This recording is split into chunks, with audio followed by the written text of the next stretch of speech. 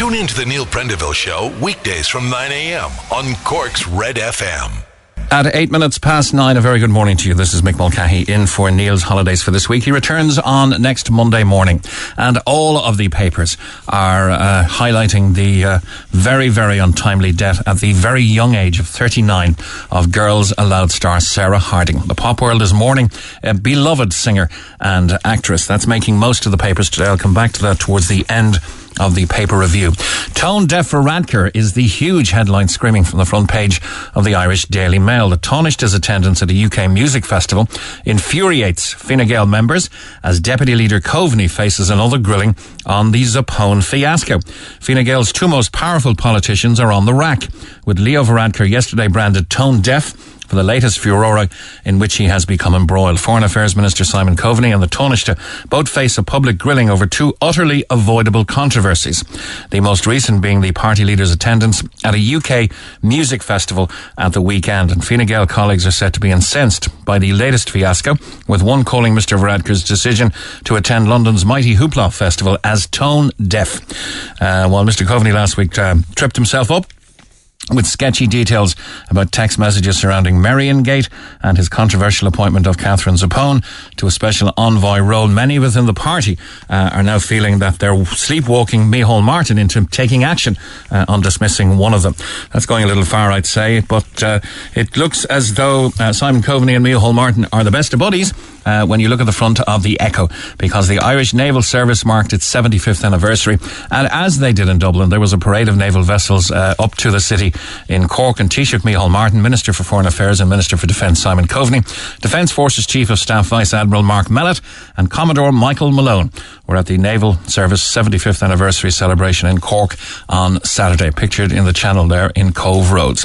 Vaccination plus for Cork, says the Echo as well. Healthcare experts in Cork say the successful COVID vaccination campaign has helped to significantly reduce the number of COVID-related hospitalisations and deaths being reported in Cork. Front page of the Irish Independent has a very happy Emma Duggan from Meath, celebrating after the Royals won their first ever All-Ireland Ladies Senior Football final at Croke Park to end Dublin's 5-in-a-row ambitions. Back to the old normal for most of us is the main headline, but big cities are playing catch-up. Mobile data shows scale of population's return to shops and workplaces. Traffic and the movement of people have returned to pre-pandemic levels across most of the country. New data from tech giants Apple and Google confirms as the last restrictions on society begin to ease, people have returned to shops and places of work in comparable numbers to January of 2020, just before COVID-19 restrictions were introduced. The Irish Examiner has a fantastic photograph on the front page, a leap of faith.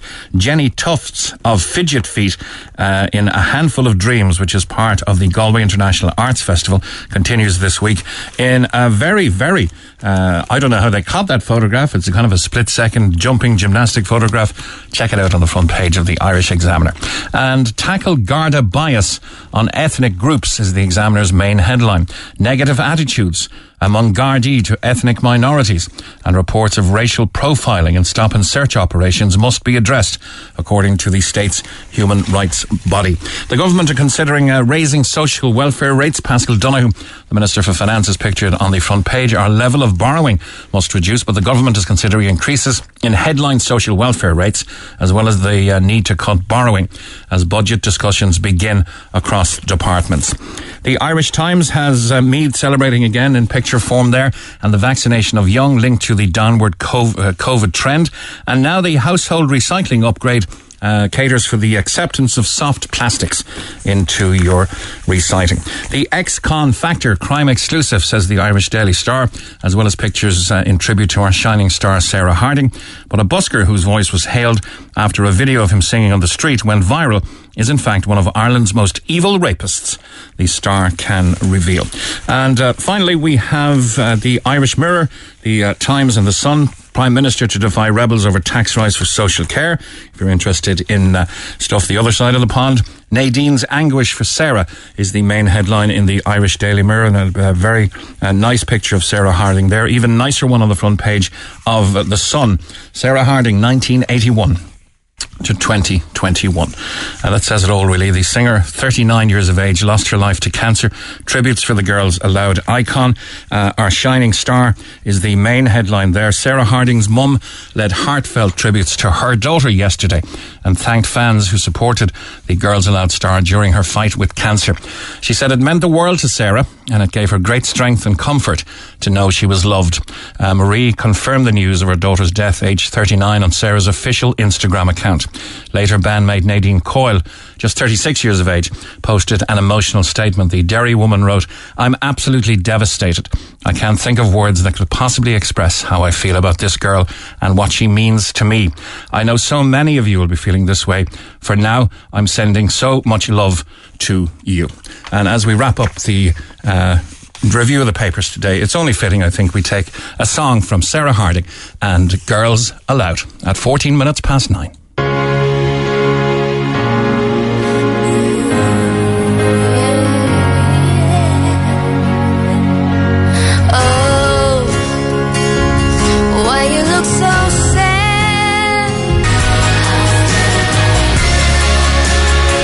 Originally by Chrissy Hind and the Pretenders. That is the Girls Aloud version from 2004, I think, of I'll Stand By You. And may Sarah Harding rest in peace. The Neil Prendeville Show. And just before we go to a short break, it would be remiss of me not to remember the great broadcaster that was the grandfather of RTE Radio and the voice of many generations, and that was Donncha O'Dooling, who passed away over the weekend aged 88. I know he has relations in Cove as well. He was long ago affectionately dubbed the grandfather of RTE Radio, and throughout a 51-year broadcasting career, his distinctive lilting North Cork voice was a calling card instantly recognised by generations of listeners, says John Downing in today's Irish Independent. Donncha O'Dooling has died aged 88 and left many Irish people with a host of radio memories. And may he also rest in peace. Call the Neil Prendeville Show now. 1850 104 106. Red FM. It's coming up on 20 minutes past 9. A very good morning to you. Now, having seemingly escaped the Zappone crisis after being kind of seen to throw Mr. Simon Coveney under the bus, Leo Varadkar has now stumbled into a coronavirus crisis again involving the music industry and special treatment for elites. The sight of a maskless Taoiseach enjoying a music festival in London on Saturday while the Irish music industry remains closed has stoked public fury over different standards for the elite. And to discuss that with me is John Kerins, Irish Mirror columnist. Good morning, John. Good morning, Michael. How are you? I'm not too bad. Right or wrong, the man is on his private time. Isn't he entitled to do what he wants?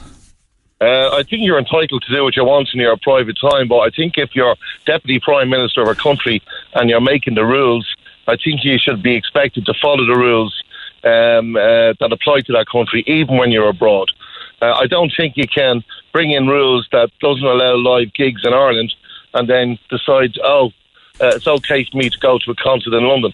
It didn't matter if the rules were changing in the Irish Republic 48 hours later. The fact that he's a former Prime Minister and current Deputy Prime Minister and is due to hold office again, he's supposed to be a leader. He's supposed to lead by the front, and you just don't do that. I mean, you wouldn't expect Micheál Martin to go and do it now, would you? So what makes Leo Varadkar so different than Micheál Martin? Age, maybe? So I just don't buy this.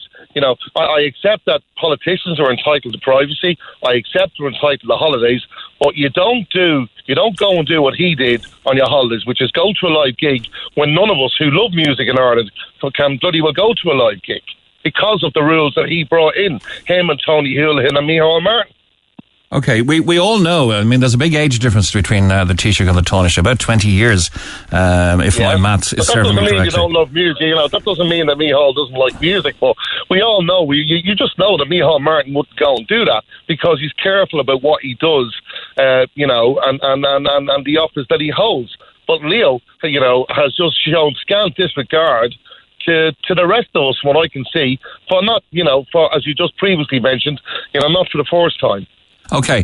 Now, Leo has already shown he has capacity for the cringe factor. If you remember the letter he wrote on official headed paper as our Taoiseach to Kylie Minogue, saying, I'm a huge fan. I'm really looking forward to it. And if you want, if you're staying in the Marion Hotel just across from my offices, I'd love to give you a little bit of a tour. That kind of thing, wasn't it? Yeah, it was, yeah. And that really was the cringe factor.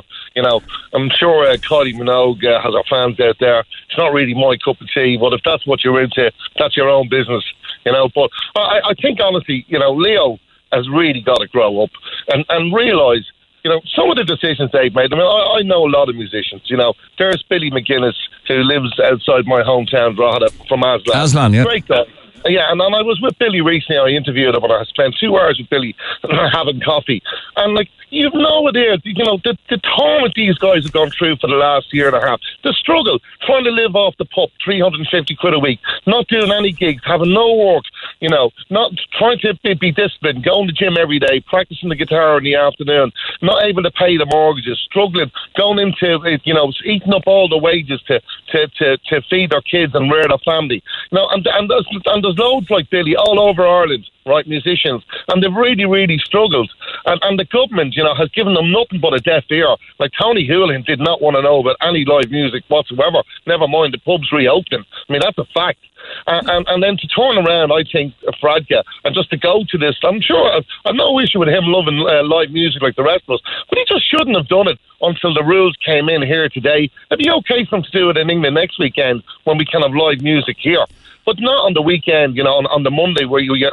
Today is the day it changes, and as in from today, just in case people don't know, you know, you are allowed to go to a live music event indoors, you know, to a crowd of 60% capacity, and you must be seated if you're vaccinated.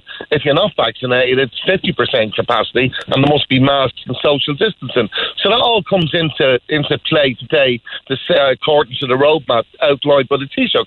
So I think, you know, if you set the rules, you got to abide by them, and you just can't say, "Oh, I'm away on my holidays, and it's my private life, and I can do what I want." And I think if you're Deputy Prime Minister or Prime Minister of a country, it just ain't good enough. And if you're in the Cabinet, it's different. I think, you know, when you're making the decisions, you just can't say, the rules can apply to the rest of the country, but not to me.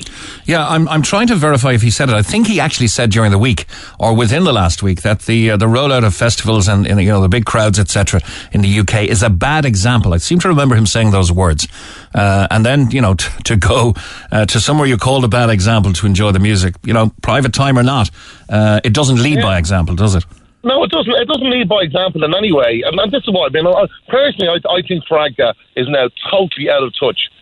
You know, and my father used to say, you know, never look down on anybody and never look up to them. Just treat people as you find them. Right? And I think what he's doing is he's really turning his nose up to the ordinary people of Ireland. You know, that because, and I think it's because he's in power so long, he really is out of touch at how people are thinking. And I seriously think, you know, his days as Fine Gael leader, I think they're going to get slaughtered in the next election if he's leading them in. I think, you know, the Fine Gael party should really start considering his position. You know, he was quick enough for Radke to put the knife into the most successful leader of Fine Gael ever in Enda Kenny, who won 2 elections for the party. He had a terrible election the last time. You know, they effectively lost the election. And you know, I'd love to see somebody, you know, like Helen McEntee lead Fine Gael into the next general election. And I think she'd be brilliant for the country. And I don't think you'd see any double standards in any shape or form with Helen McEntee, I can tell you. Yeah, she's a tough woman, and she says what she thinks. There are a number of heirs apparent, if you like, to the Fine Gael throne. One would be Simon Coveney, I guess, the other Simon Harris, and maybe Helen McEntee. Yeah, that'll be the 3. But I think Simon Coveney, he's not a man of the people. He fairly shot himself in the foot over this Sapone affair. I know you won't like to hear all that down in Cork, but in my opinion, he's no chance. He, you know, Helen McEntee would be the big contender with voters. People like her. Simon Harris is not at the same level as either of them, I don't think. And I think McEntee has been a superb Minister for Justice. I think when she was Minister for Europe, she was superb as well. In fairness to Simon Coveney, he did a great job on Brexit, but he seems to have lost his way. And what the hell they were doing, thinking of making up that position for Catherine Sapone, is beyond me. That should never have happened. And ever since then, he's been on the defence instead of just coming out and telling us all the truth. You know, put your hand up and say, I've made a horrendous mistake. We shouldn't have done it. You know, and we were trying to look after one of our own and do a friend a favour. he should have just been honest about it. Instead, they made up all sorts of excuses, both himself and Faradka. Or are there games, John, of Machiavellian proportions going on here? Because when you're the second fiddle in, party in the government temporarily until you take over again, you can afford a few shenanigans to waltz the coalition into all sorts of damage. I mean, I've heard one Fianna Fáiler say, Fine Gael just keep walking us into landmines and we're the ones being blown up. Yeah, well, I'd say they're absolutely right because, Micheál Martin is a very decent man. Sometimes he's very slow to make decisions. He's seen as very, very conservative. He wouldn't be as popular with Joe Public for whatever reason as he is maybe down in Cork. People in Dublin don't seem to like him as much as you guys do. I know he's one of your own. I think he's slowly, fitted into the job as Taoiseach. I don't think he's done a whole lot wrong myself, to be honest about it. But for whatever reason, he had a bad election.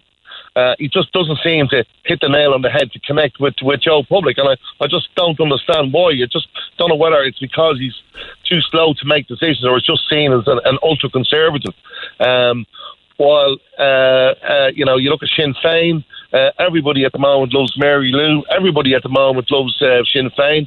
They seem to think they've got the solution to the housing crisis, yet they're objecting to every planning application for new apartments and houses in Dublin, which is complete double standards and yet more hypocrisy. They're objecting there to nearly 1,400 apartments being built near Croke Park and Clonderliff Road, which would be a brilliant help for housing in the city centre, and yet they're objecting to it and they're siding with local residents. So they all have their own little games and they all play all sorts of games. But, there's no doubt Fianna Fáil currently in power are struggling and have been struggling, certainly in the polls. And they're not getting credit for instance, the vaccine rollout has been a massive success. I think by the end of this week, over 90% of adults in the Republic of Ireland would have been fully vaccinated and received the double dose. Which is a hell of a number, and I would have said before the vaccine rollout, that Fianna Fáil and Micheál Martin didn't get this right, that they would have been doomed forever. They got it right, but yet politically, and as far as vote was concerned, there doesn't seem to be any traction in terms of votes or going up in the opinion polls with it. I think the last thing, this coalition, it's been called a coalition of chaos in some of the morning papers. I think the last thing they needed this weekend was another melodrama as one was dying out. Absolutely, and another one came along. But personally, I know Micheál Martin despises Sinn Féin, but I think Fianna Fáil made a huge mistake politically gone into bed with Fine Gael. The last election clearly showed that people wanted change and they wanted Sinn Féin in office. And I think Fianna Fáil should have had the courage to go into government with Sinn Féin. And they should have done that. And then Sinn Féin would have been held to account and we would see what they can or cannot do. Instead, putting the two old war, Fine Gael and Fianna Fáil hate each other. I know politically and looking at... Politically, they're almost mirror images of each other now. Absolutely, the policies are mirror image of each other. Apart from the Civil War split, what's the difference between the two parties? But they all more or less hate each other. The troops on the ground, they fought the battles from Cork to Drogheda to Donegal to Galway, to Westport for years on the streets for council seats, Dáil seats, Senate seats. They've always been at it. They've always hate each other. They've been forced to come together for the best interests of the country. So we were told, with the Greens thrown in. So it wasn't a government that effectively the people voted for. The Greens did well, but did anyone in the Greens want to go into government? I don't think they really did, to be honest, but they were forced into it. Well, I think what the vote, if you look at the last election, what did people really vote for? Well, they kind of voted for Sinn Féin, Fianna Fáil government because there wasn't a number the numbers weren't there for Sinn Féin and anything else. And now it is what it is, and people just don't like the government because it wasn't what they expected. And ever since then, they've been firefighting, and then, of course, they all hate each other's guts.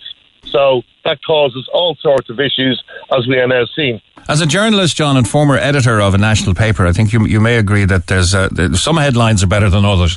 I came across one today by Fionn Sheehan in the Irish Independent, and this headline just made me smile. Only in Fianna Fáil's surreal world does a drink driver get to take the moral high ground. Talking there about Barry Callan, whose picture there with me. Absolutely, yeah. Well, that was very fair comment by Fionn Sheahan. And the truth of it is, Barry Cowan was done for drink driving. Even if it was a very small amount of drinks that he took. I think it was only 1.5 points or 2 points, but he was over the limit. So therefore he was technically done for drink driving. It wasn't as if Barry Cowan now drove down the road with 10 points in him. I think he'd had a point in the glass, but he was over the limit. So he still broke the law. And, he is, Fionn is right in what he says there. But the problem for Fianna Fáil they've no real natural leader at the moment. Who've they got? Like after Micheál Martin, who's going to come out of the pack? Jim O'Callaghan, what's he done? Darragh O'Brien, what's he done? There's an old saying in politics, and an old saying in journalism, show me your medals. Well, who's got the medals in Fianna Fáil? Well, they've got 16 months to show some decent productivity to the electorate. I think a lot of that will be coming, as I said to Michael McGrath on Friday. Fianna Fáil have a lot more at stake here than many others in this housing, this big, ambitious housing policy that they launched on Friday. Once you lose trust on the economy, if you're implicit in crashing the country a decade ago and being dragged through the social progress of the last decade, now is the time for them to curry favour with the electorate and to show some decent productivity. There's 16 months left. How do you see it going for Micheál Martin and Fianna Fáil? Oh God, it's hard to predict. To be honest about it, the housing crisis was really started by Fianna Fáil when they decided to stop building council houses across the country, and that decision was made by Noel Dempsey when he was the Minister for the Environment, and it ended up that we got rid of all the housing departments in every council, and that's why we're in the mess that we're in now, because we stopped building the council houses and we were left with no houses stopped. So they've got 16 months to try and sort it out. I don't think they've got enough time, and I think they'll be in trouble. I think Micheál Martin, will he lead them into the next election? I can't see that happening. I don't think they will. I think after he serves the time as Taoiseach, I can't see Micheál Martin continuing. I don't think they'll let him continue. I think there'll be a heave against him. Who they'll put in charge to replace Micheál Martin, I don't know. I don't see who they've got. They need somebody really with a Dublin base more than anyone. But is Jim O'Callaghan the solution? I don't know. Micheál McGrath Michael McGrath is a very, very good operator. There's no doubt about that. But he's from Cork, and it's in Dublin where Fianna Fáil are really struggling. It's not in rural Ireland. It's in the capital where they are really desperate to hold on to the seats that they have, and where they're really, really struggling in the opinion polls. So, I would imagine that they'd like to have a leader who is from Dublin, but I don't really see anyone there that they've got who's going to really hit it with the electorate at this moment in time. Okay, we will get some interesting headlines and pictures, I think, during the week, because Fianna Fáil are having their kind of parliamentary party meeting in the Slieve Russell Hotel in Cavan. Yeah, the drink tank, as it used to be called. Yeah. So I think it'll be a far sobering occasion than it was before in years gone by, when it was just one big booze up, Yes. They all got together, so I don't know. I think they have a lot of serious talking to do up there. Fianna Fáil, I think Fine Gael, I think they've all got a lot of serious talking to do. What I would like to see, which I think would be good for the country, I'd love to see the Labour Party and the Social Democrats amalgamating. And I think you could have some really good, talented people between those two parties.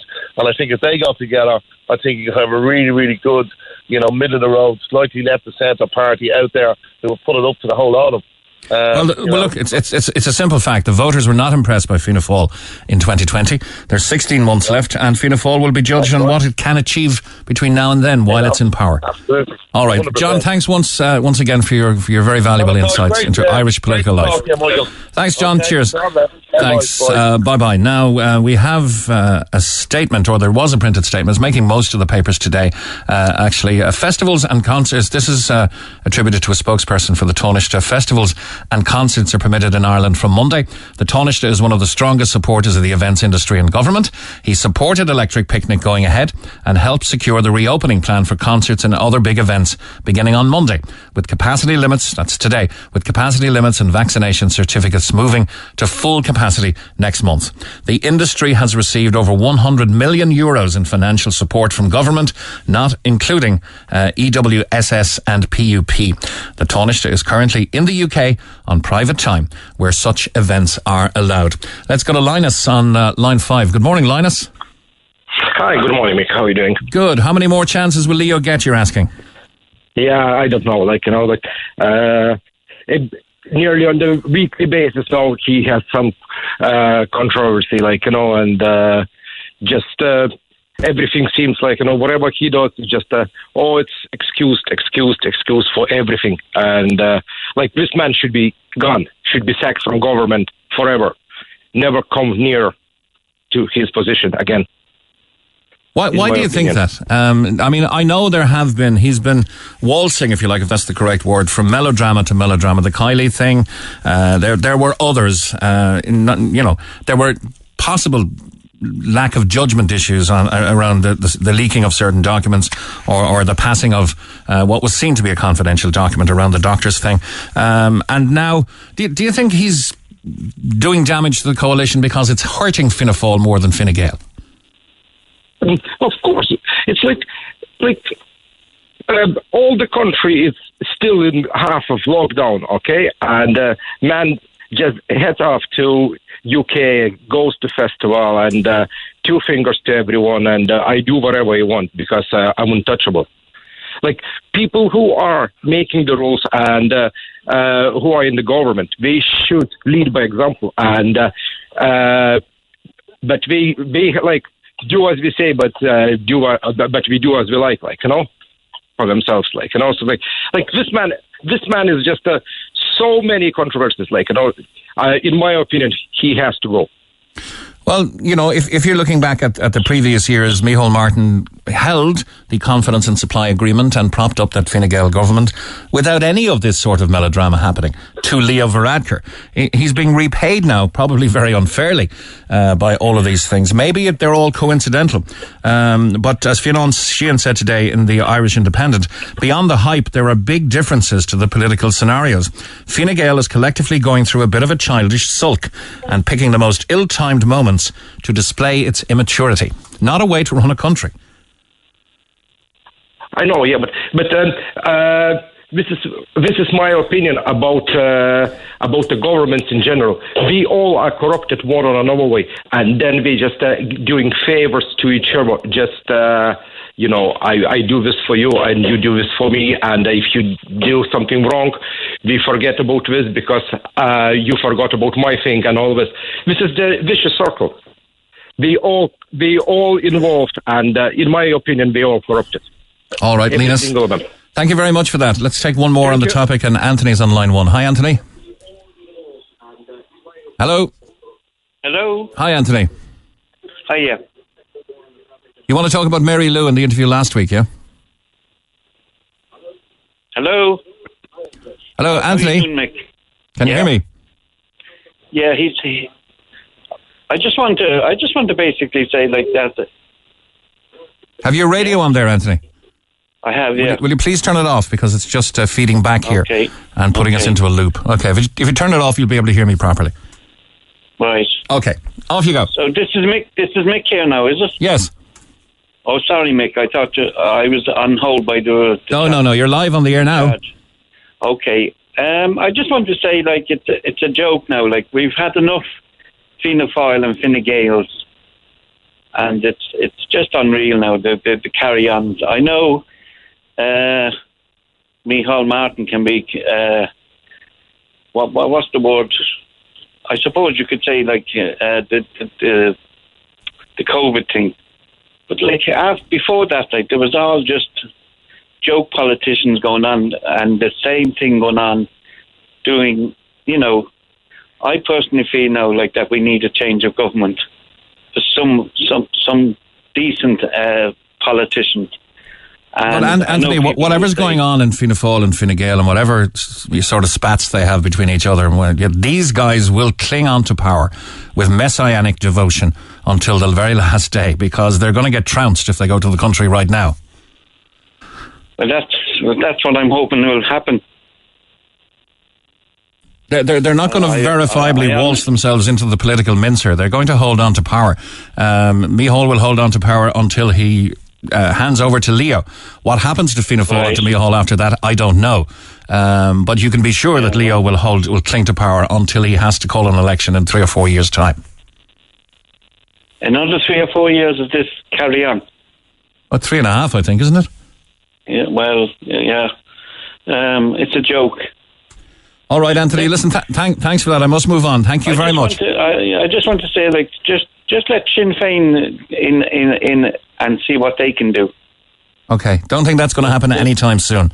Possibly when the next election has to happen. That may be. I said to Mary Lou last week, "Are you sorry you didn't run double the candidates?" She said, "Of course I am." Yes, I remember that. Yeah. Because they would have walked away with it. Such was the appetite for change. Fianna Fáil and Fine Gael have not recognised the appetite for change, and they will probably pay the political price at the ballot box the very next time round. And I hate to be a harbinger of doom here. But there's only so much a very quiet, non-resistive Irish population will take. Someday we're going to turn into like what the French do, and really, really protest. We saw it before with the elderly people protesting in Dublin. We saw it with the water charges and that debacle, and it's going to happen again. People are getting very tired of low standards in high public office. Yes, yeah, I agree with you 100%. Okay, thanks, Anthony. Okay, thanks, Mick. Thanks a million. Bye-bye. You can contact the programme by phone 1850 104 106 or by text and WhatsApp on 0868 104 106. Text the Neil Prendeville Show now. 086 8104 106. Red FM. Coming up on 13 minutes to 10 by text to 086 8104 106. It's about time Leo stood down. It's actually mind-blowing and disgusting the amount of times he's getting away with terrible judgments. I was drawn to a report in the paper today in the Sun, so thanks to Seamus for getting this for me. Coffees to cost a bit more. Very clever. In the shops, coffee lovers are facing having to pay more after soaring costs pushed prices on commodity markets to a 7-year high. Bad weather has hit supplies from Brazil, the world's largest producer, and protest in Colombia against government measures and corruptions have disrupted shipments, bringing exports to a 40-year low. So if you depend on your cup of coffee in the morning to get you through the day, there's been a shortage of shipping containers in Southeast Asia, and that's another huge headache. Carlos Mera, who's a commodities market researcher at Rabobank, told the Grocer Trade magazine there have been challenges almost everywhere. It's a nightmare, and experts are predicting the biggest effect will be on supermarket coffee. But because coffee accounts for only 4% of the cost of the average takeaway cup, the effect at chains such as Costa Coffee and all the other dispensers and all those companies is likely to be minimal. But watch out for squeezing margins on coffee. I know one person in business in Cork who traditionally was paying about €2,500 to bring in containers of his particular product from Asia. He has since been asked for €12,500, and the future is looking like €25,000 per container. That's a tenfold increase. So that is going to obviously affect prices of everything as we live here in an island nation. Now, kind of a sad story in a way, but let's get details on it from John Ross Hunt, PRO for Fountainstown Community Association. Good morning, John. Hi, Mick. How are you doing? Is it John or John Ross? John Ross, yeah. John Ross. Were you named after J.R. Ewing? That's a question I've always asked my parents, but never got a clear answer. My father's John and my mother's was from Rosscarbery, so that's apparently where it came from. Okay, John fair Ross. Enough. Well, I can safely tell you're one of a few because you're the first John Ross I've ever spoken to on the radio. Cheers, Nick. So you're PRO for Fountainstown Community Association? That's correct, yeah. And you've had something stolen from your community? Yeah, so this April, we got a funding from the Cork County Council to get a defibrillator installed by the beach. So we got funding through the COVID-19 emergency fund. We've been trying for quite a while to get funding for a unit to be put in. It's a life-saving piece of equipment that can, help if someone needs CPR. So it's obviously a vital piece of equipment for some, an area near the beach or near the seaside. So we're very lucky to get it. And unfortunately, between last Wednesday and Friday morning, the unit was stolen. So, very disappointed, and trying to get the word out there to those who took it. Hopefully, that they might see sense and return it to us. Okay, they or their loved ones might be the needy recipient of the services of that defibrillator. Of course, what type of mindset would steal a defibrillator that's there to help people and save lives? That's it, and I suppose it could be some young people maybe that were taking the mick and decided to take it out of the cabinet and take it away with them, or there could be some, I suppose, a malicious intent there as well.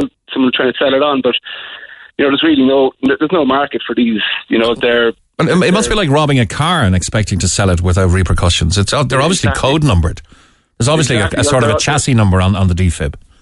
They're registered, and they need to be maintained by an approved kind of service provider. So they're not the kind of things really you can be passing around. They need to be maintained over time and serviced and things like that. So we don't think there's any real monetary value to them. So yeah, we're just appealing really to get to those who took it to maybe think about it. It could be them, could be their loved ones who have a cardiac arrest and are dependent on one of these units. So we're really just trying to ask the person or people who took it to maybe think about it. And if they were to get it back to us in one piece, we'd wouldn't go any further than that.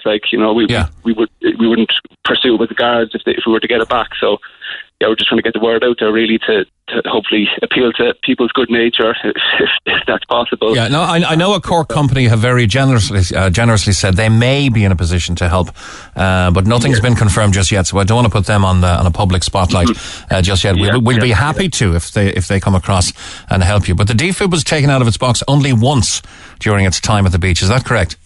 Yeah, we've been fortunate out this summer. There was no very serious incidents. There was one young chap got into trouble, one morning. It needed to be taken out of the cabinet, but it wasn't actually used in that case. So, it's been lucky that it hasn't been required. But, it's really only a matter of time with the volumes of people coming down to Fountainstown now. Huge increase in people, sea swimming these days. Lots of people coming down here for exercise. There's lovely walks down here, of course, and, great, couple of great beaches. So, the footfall and the cars coming down here has increased vastly over the last, particularly over the COVID period, So, yeah, it's an important piece of equipment, and we just hope that those that took it can maybe have a think about it and somehow make contact with us. We've got a Facebook page there where they can make contact if they do think they could drop it back. That would be. I imagine if it's dropped back into a local area, it'll be seen anyway. Exactly. If they're afraid to make contact, somebody listening must know somebody who might know somebody who took the defibrillator. So, if you could just impress on them really that it's not going to be saleable by you. You will be tracked down. You will be prosecuted if you try to sell it. But if you give it back right now, not only will you be helping to possibly save lives, but there won't be any other further legal repercussions. Exactly. If you don't give it back, you're taking the chance that you will eventually come to justice. That's it. Yeah, that's it. And I suppose as well, at the same time, we'd appeal to other community groups and clubs who may have one of these units installed. Maybe do some more regular checking on it and maybe evaluate the security you have on these units, because they are very expensive. It's €1,000 piece of equipment. Yeah, and the pads need to be changed every use as well. They're single use, aren't they? That's correct. Yeah, so they all need to be. You need to purchase them every time they're used. So, there's a fair amount in looking after them and maintaining them, making sure that they're going to work when they're actually required, It's like stealing a life ring at a beach or a river. Absolutely no good to anybody unless they're in trouble in the water. That's it, yeah. That's it, exactly. It's hard to understand why anyone would want to do this, All right, John Ross, thanks a million. We hope you'll get it back. Keep in touch, and if that Cork company come through for you, we'd be very happy to publicise who they are and their generosity too. Yeah. Thanks a million. Cheers. Bye-bye. One call before 10 o'clock. Seamus is on line 1. Good morning, Seamus. Good morning, Mick. How are you doing? Good. Fine Gael and Fianna Fáil, toxic?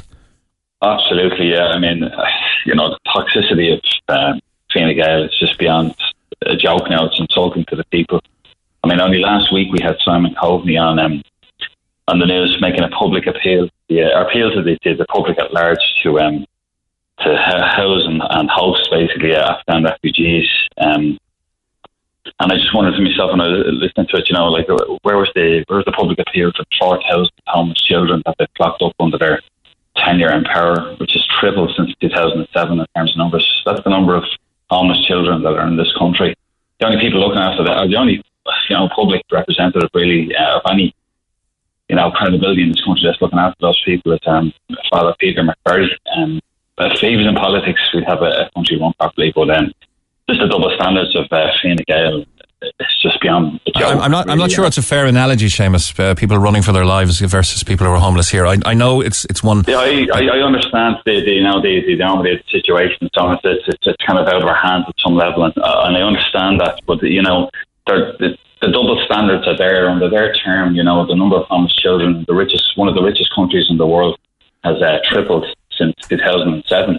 But isn't it the unfortunate lot of a coalition that you're kind of hamstrung as to what you can do, because you're shooting yourself in the foot if you summarily dismiss one of the leading players of your partner party? I think that's part of the problem, really, is just the electorate themselves. Educate yourself on the voting card. Neil Prendeville only got in the power on the fifth count of the votes of the last time, and a lot of those votes are just most of the main players in government, most of the senior players are in on the fourth, fifth, sixth counts. Yeah, I don't think they will next time. I think realistically you're going to see a Sinn Féin, possibly Fianna Fáil government. That's probably where it's going to go. That's another seismic change in Fianna Fáil's direction if that happens. Well, Fianna Fáil are finished under Micheál Martin. Fianna Fáil are, you can say, I don't think they have enough time to even build themselves back. Don't forget, they've got 16 months, and I've got no time before we go to news at 10. But thanks very much, Seamus. Cheers. Bye-bye. I'm Rory. And I'm Valerie, and you can join us for the very best in local, national and international sport every weekend on the Big Red Bench. That's the Big Red Bench, every Saturday and Sunday from 6 on Cork's RedFM.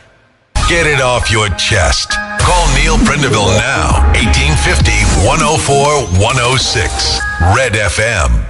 And a very good morning from the Neil Prendeville Show. This is Mick Mulcahy. Now, 25 or 30 years ago, when I was going to all the festivals, there was a couple of names you needed in your back pocket if you wanted to try and get a ticket, or you wanted to try and get a little bit of access to a band, or maybe a backstage drink. And one of those names was certainly Mr. Justin Green. Good morning, Justin. Good morning, Mick. How are you? I'm good. You're in the music promotion business for as long as I'm interested in music, I feel, are you?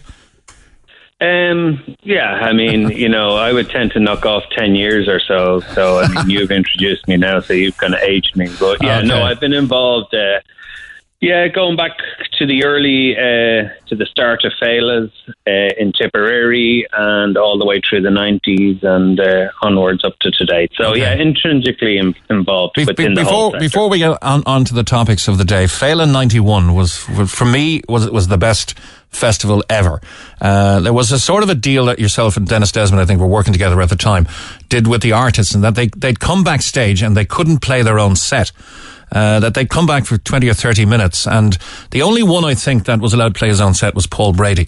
So we kind of had Crowded House doing Elvis, and then you had The Stunning doing Crowded House, and then Paul Brady doing Paul Brady. It was just an incredible time. We were there with Kirsty MacColl, God love her, and probably the last time that we met in such a fashion. But those were the days, and are those days coming back now from today?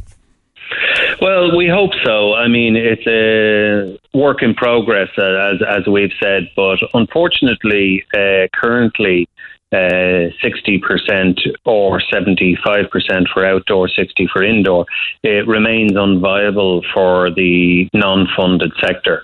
So effectively, what you have is the funded sector, the arts will be able to will be able to perform. There will be a number they will be able to return to an extent because they actually receive taxpayers' money to underwrite the rest of their actual finances. However, for the commercial sector that is not subsidised, it remains totally financially unviable for them to return until we get to 100% capacity, because anyone who knows the business will confirm that it's around 90% is your break even when you're actually working on an awful lot of the larger events.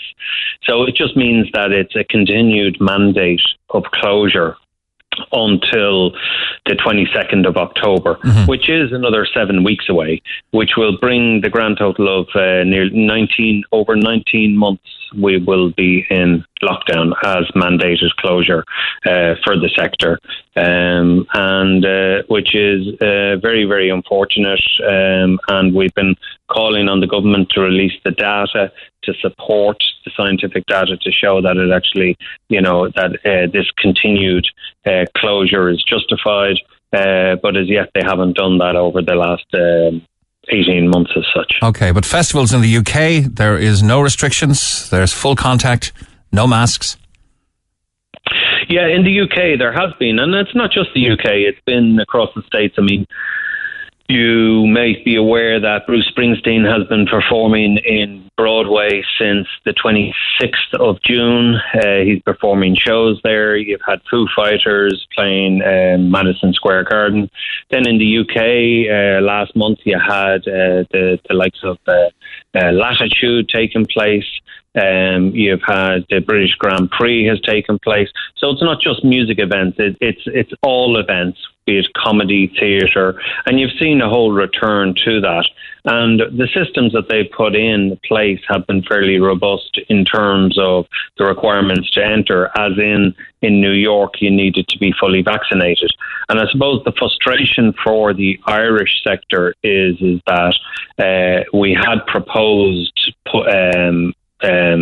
robust systems that would be more robust than the current Department of Health or the HSE in terms of allowing people to enter a venue, and that would have been where they're fully vaccinated.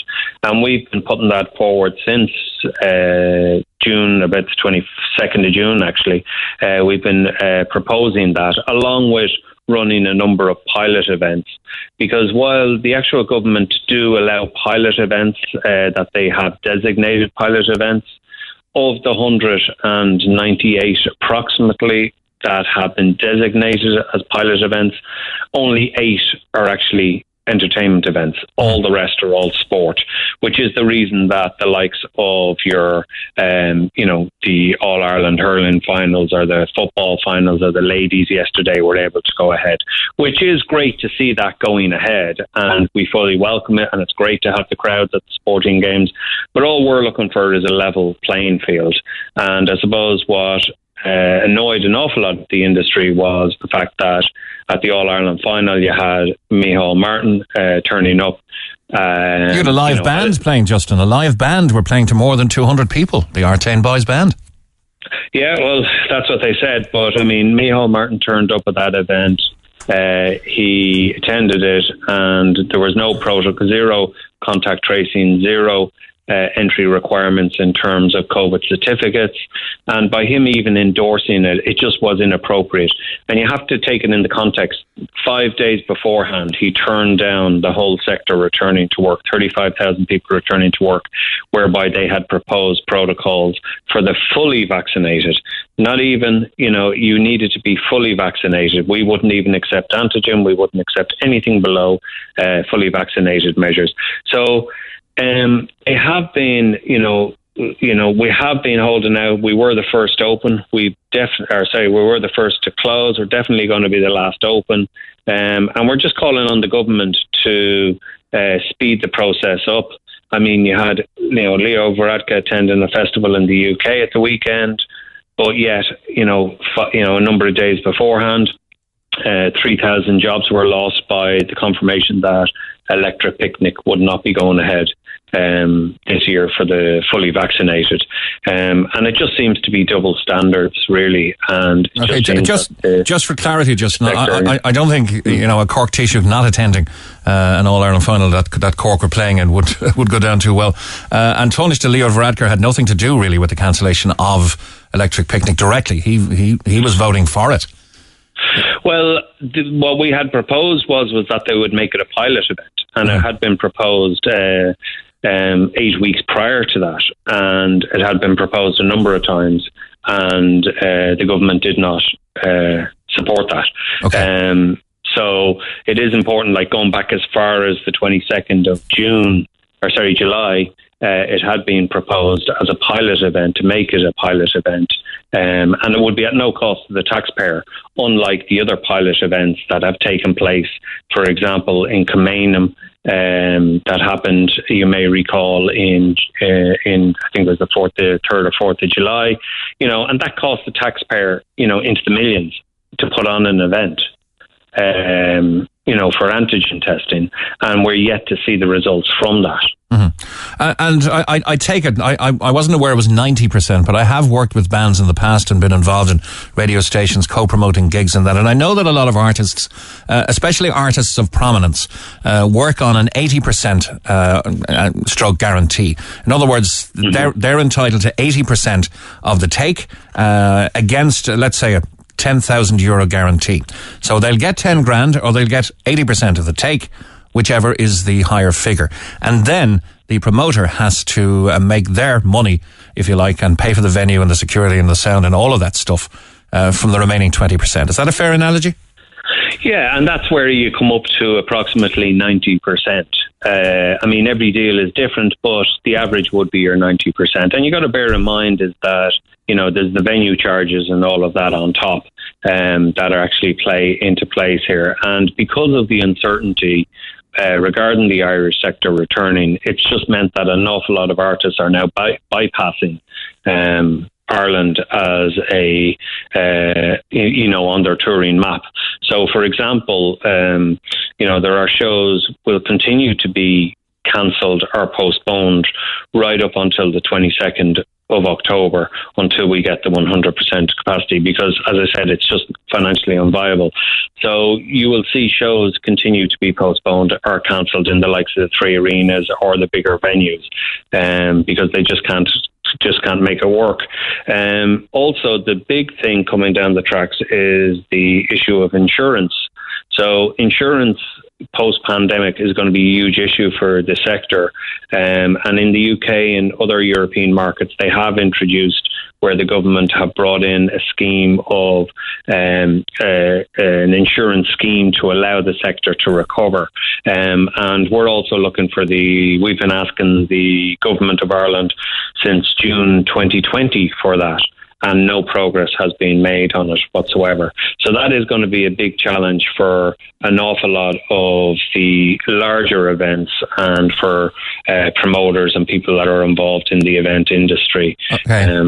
Do you think, Justin, that there is a bias, fair or unfair, a bias against alcohol and entertainment together from NPHET, the Chief Medical Officer, and the Cabinet? Well, to be honest with you, whatever our thoughts are on that, the fact is, the reality is that Tony Holohan came out and actually said he didn't have a problem with Electric Picnic going ahead for the fully vaccinated. We've subsequently received confirmation from the government that Electric Picnic could go ahead, but however, it was too late at this stage, in terms of that it could go ahead under the new conditions that were announced. And we had a call with the department last Wednesday, and at that call it was confirmed that there is no restriction on alcohol at events or camping at events under the current guidelines. So for events and festivals taking place going forward, currently from today you can have alcohol or beverages and food served, and that will remain the case right up to the 22nd, and then from the 22nd it will be hopefully back to normal for the sector. Because what you got to remember is an awful lot of festivals and venues actually subsidise the ticket price by the income from concessions, food and beverage, and concessions, exactly. And that's all factored in when you're planning. I mean, we've just had events like Disney on Ice now that has been coming to Ireland for nearly 25 years. They're not going to be able to come this year because of the current restrictions in place, and they are actually the plan is for them to perform in Belfast as they would normally do, but the Republic of Ireland is off the map, and that's happening not just for that show but for an enormous amount of other shows because of the current uncertainty regarding the actual sector. So if you were to run a viable concert, Justin, between now and the 22nd of October, you would literally have to double the ticket price to make money. Well, you'd lose money. I mean, let's face it, nobody wants to double any ticket price for the consumer. We're very aware that Ireland has a greater percentage to attend events than anywhere in Europe. We're number one. More people actually attend music events and entertainment events in Ireland. 2-to-1 is the ratio compared to the UK per population. So, I mean, we've built that up over many years. You reflected on the fail of the good times. People are very loyal. The industry is has worked very hard. It's very, we're known across the world as our safety standards and quality. I mean, one thing is that last week there and the week before you had Creamfields on on in the UK, you had Reading, you had Leeds on, and all these festivals taking place. And the key thing was that if you actually look at the amount of Irish people involved in running those events, it outweighs the size of our country. Like, it's unbelievable how well respected our industry is internationally. And now all we're asking the government is to respect us, ourselves, and to let the industry return. Okay. There's been no scientific evidence whatsoever produced to continue this closure and to support the continued closure. So all we're looking to do is that you have 100% back on public transport. What we're looking to do is to increase it to 100% for the fully vaccinated. And there's no difference between, the 60 and the 100%, because you already don't have social distancing in place with 60%. So we're saying move it up to 100% and let the sector...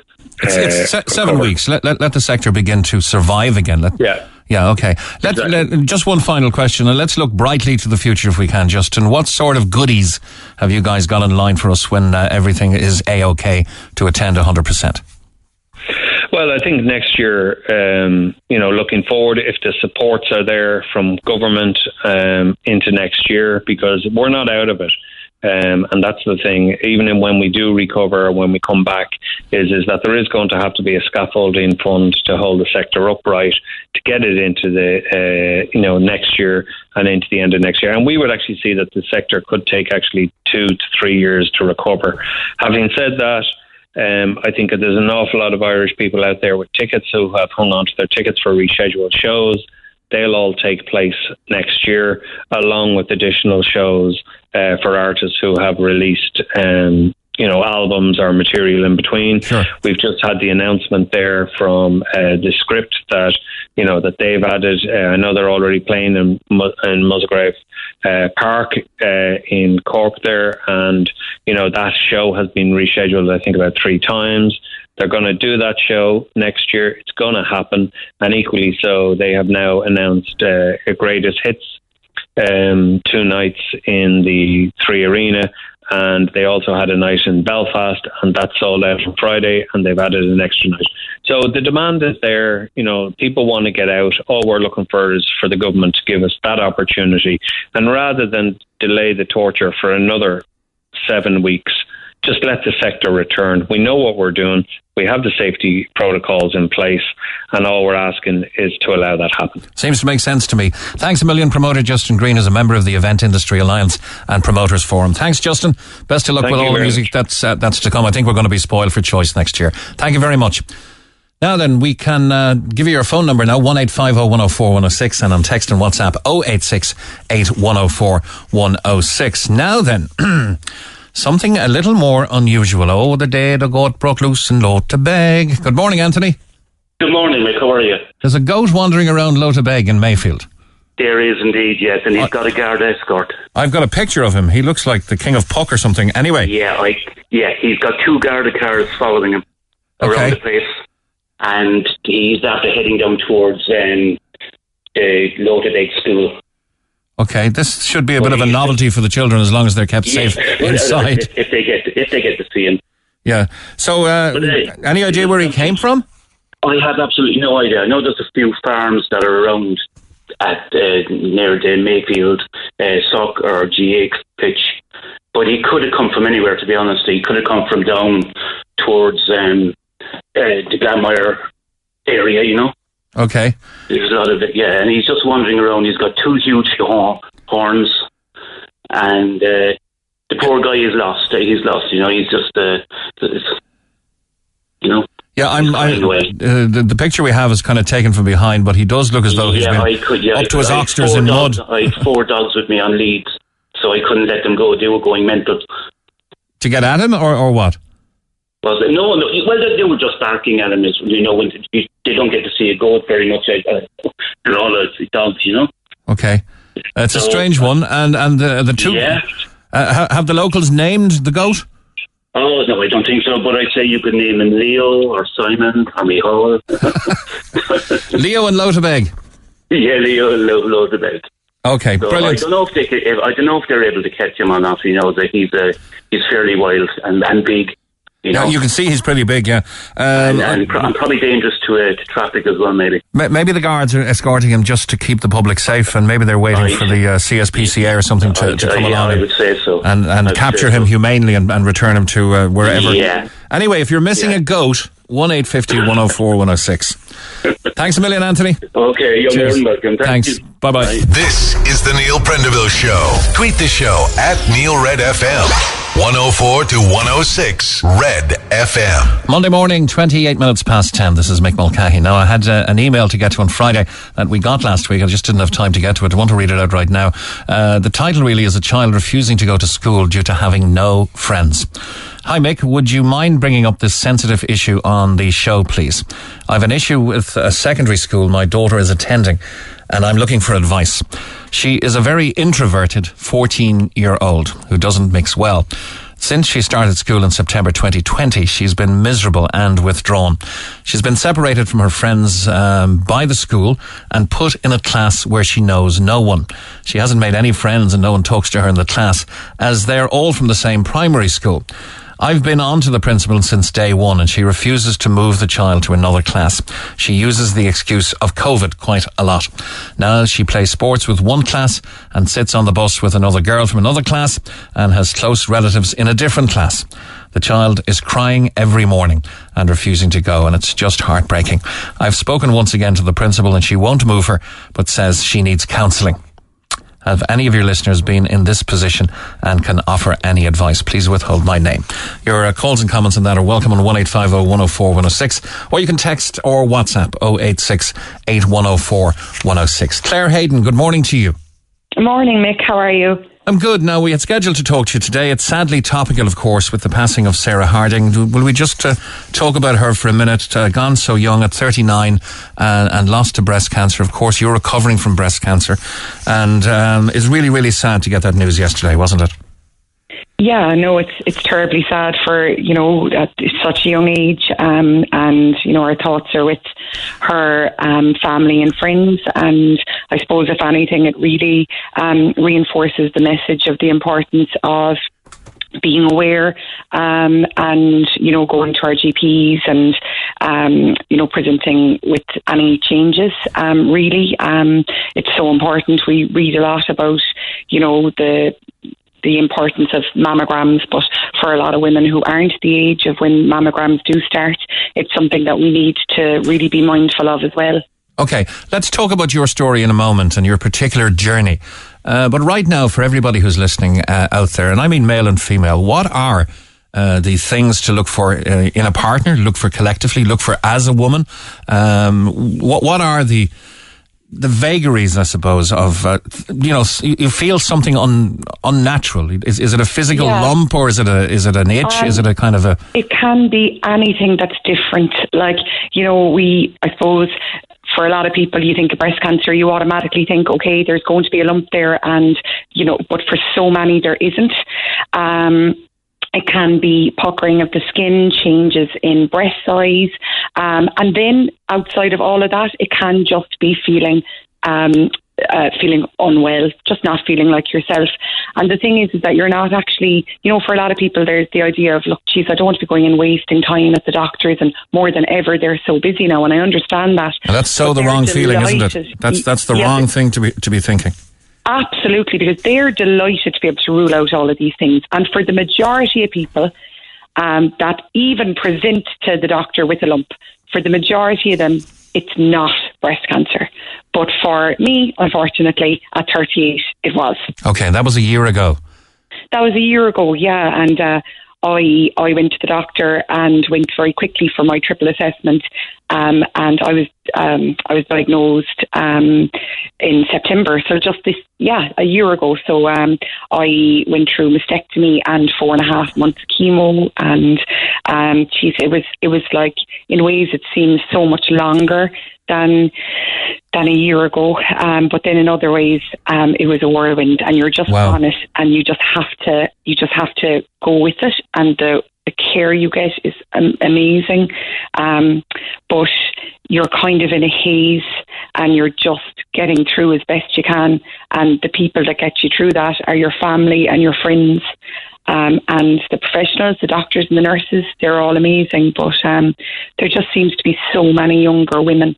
And even when I was having my chemo, that really struck me, sitting in the chemo ward, was the amount of young women that were sitting there with me and going through it.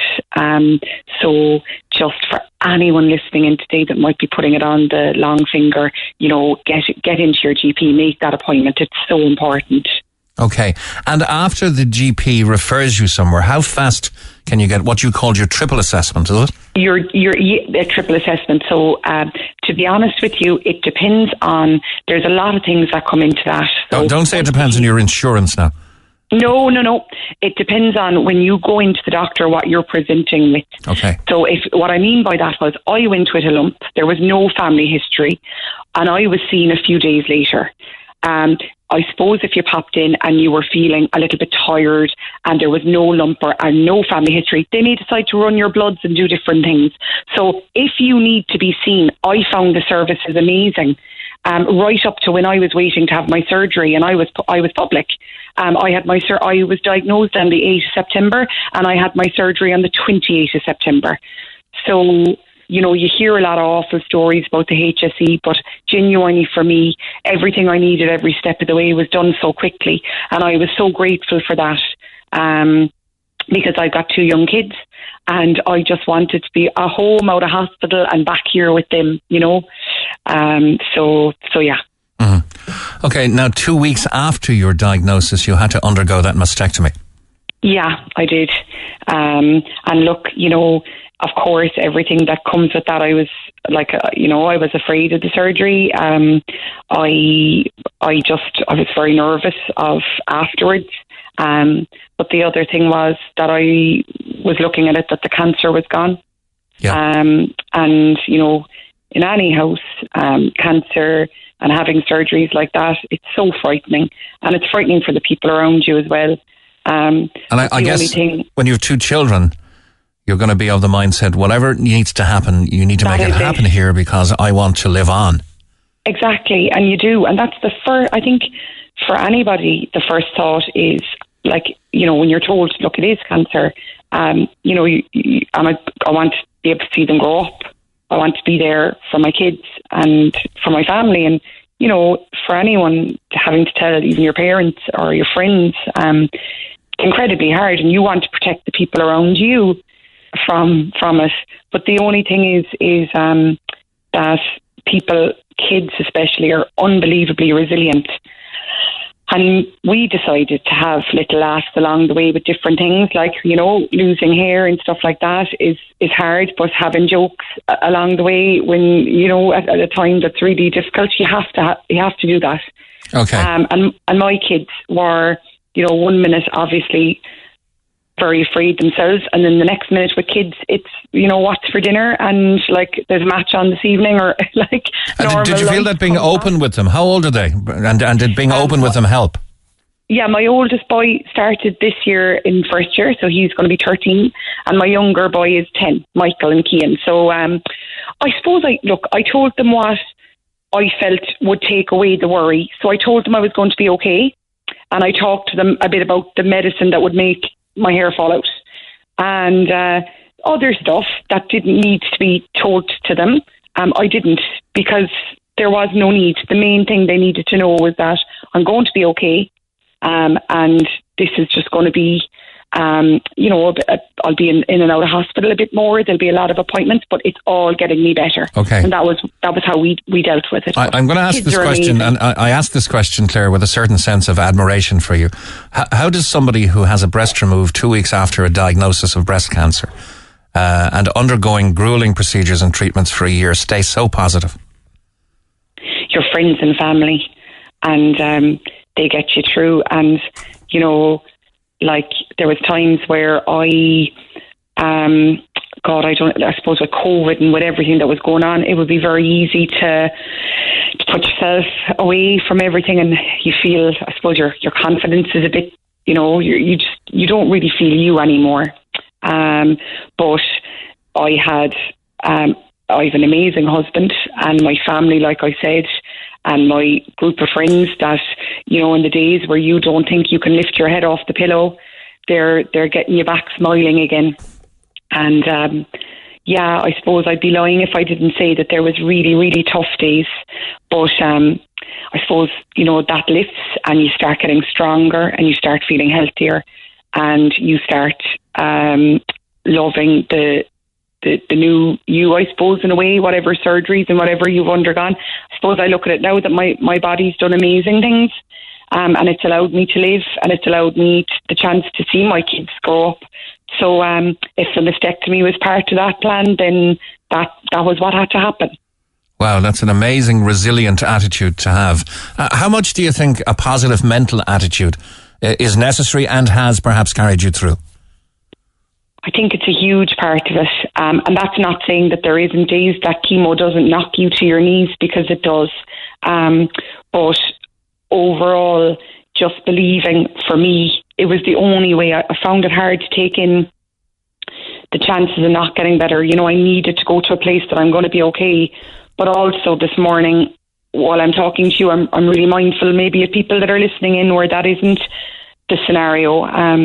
And to those people, I send all my love, and I really honestly mean that. You know, I am just so grateful to have had the opportunity to get better from this. But your attitude, I suppose, and feeling like things are you know, the brighter days are ahead, that kept me going. And I do believe the best is yet to come, you know. Fantastic. Now, I don't know where you got the time or the inclination or the courage or the application to do it, but you wrote a song during your arduous journey, and that song is called Piece by Piece, and it's been released as a music video with Brian Casey of Wayfield Recording Studios and AV3 Media. Tell me a little about that. So I suppose I always love music, and I while I work in a primary school, that'd be my background. I work in Camola National School, so hi to everyone there.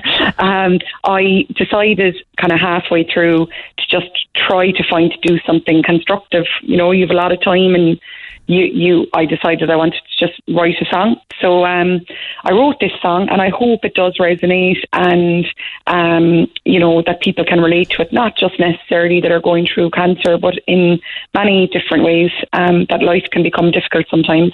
But the main thing is that it's for an amazing charity called Breast Cancer Ireland.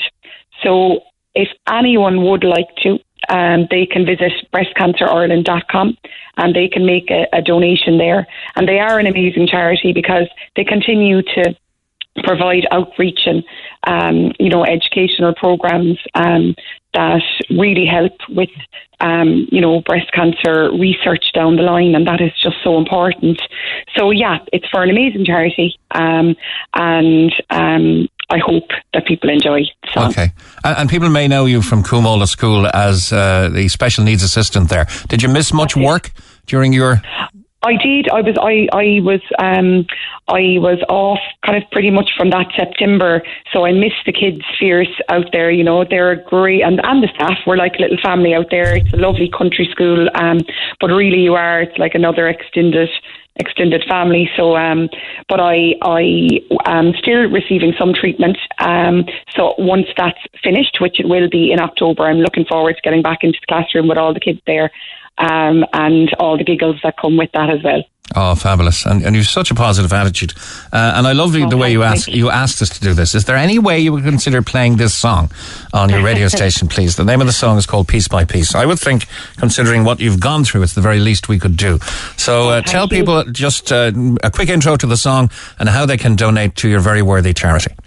Yeah, well, I just hope that people enjoy the song and the words resonate somehow.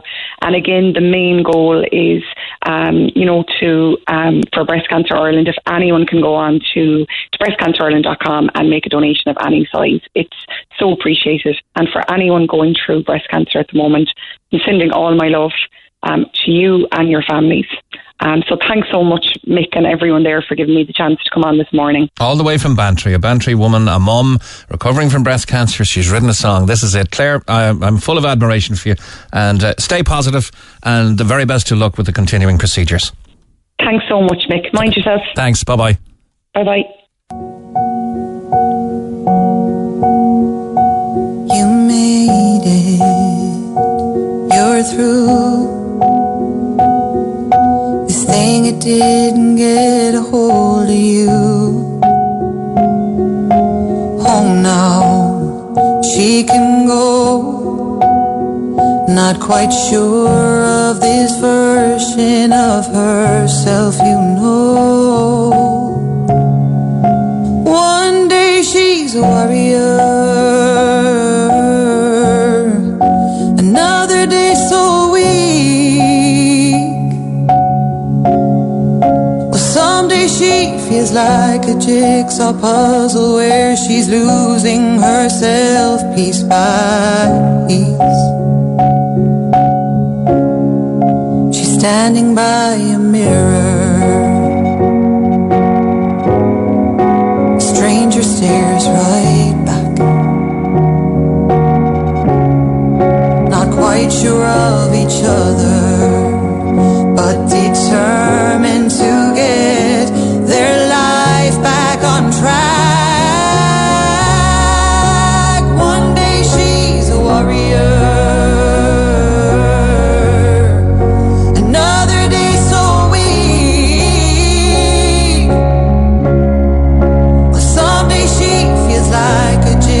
puzzle where she's losing herself piece by piece.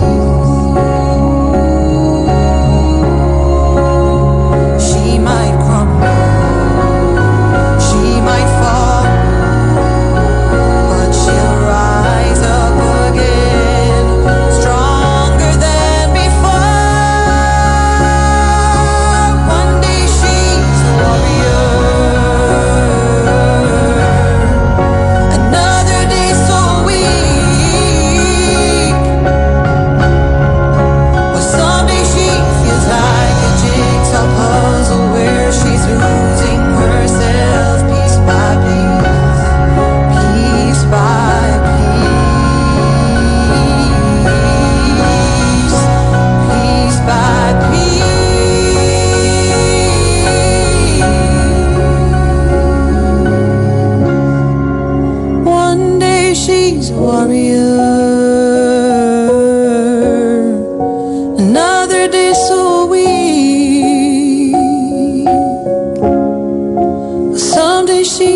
like a jigsaw puzzle, but she's finding herself piece by piece.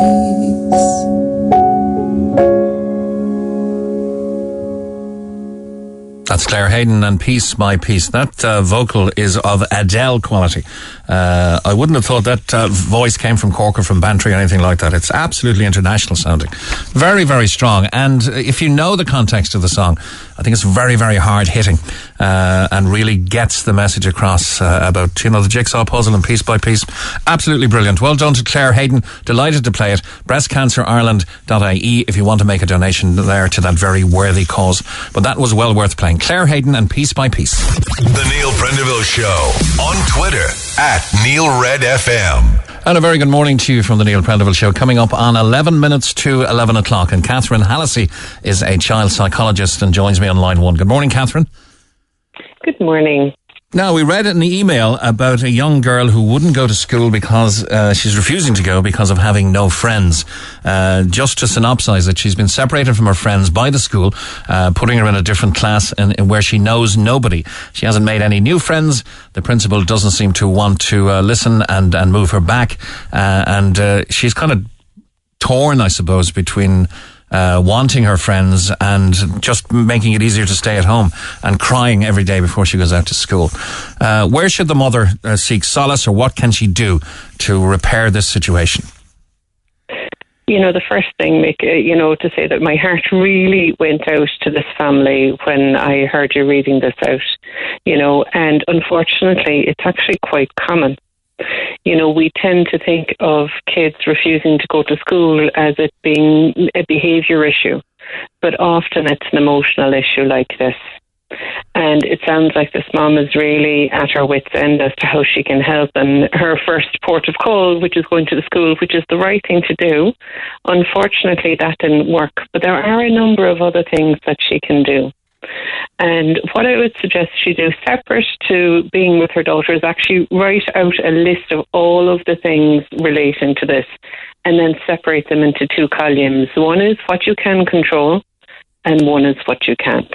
Okay. So it would be easy to be fixated on getting her moved to another class, but that's really outside her control right now. Now, I'll give some suggestions for that as well. But really, the first thing is going right back to basics, because when her daughter, it sounds like she's really, really anxious. And the first step in anxiety management strategies is looking at what you can control and then seeing what are the big hitters in terms of emotions and anxiety. And like the number one is sleep. You know, getting the sleep on track and getting outside. Movement is so fantastic for anyone, but teenage girls often stop engaging in sports, especially with the last 18 months that we've had, and that can have a huge impact on anxiety and emotions as well. So really going right back to basics. So you're looking at diet and proper sleep. How can a 14-year-old girl sleep if she's worried about going into school the following morning, though? Yeah, so look, anxiety and sleep difficulties go hand in hand. But again, there are a number of things that you can control in regards to sleep. So getting outside in the middle of the afternoon boosts your melatonin production, which is the thing that gets you on the sleepy train.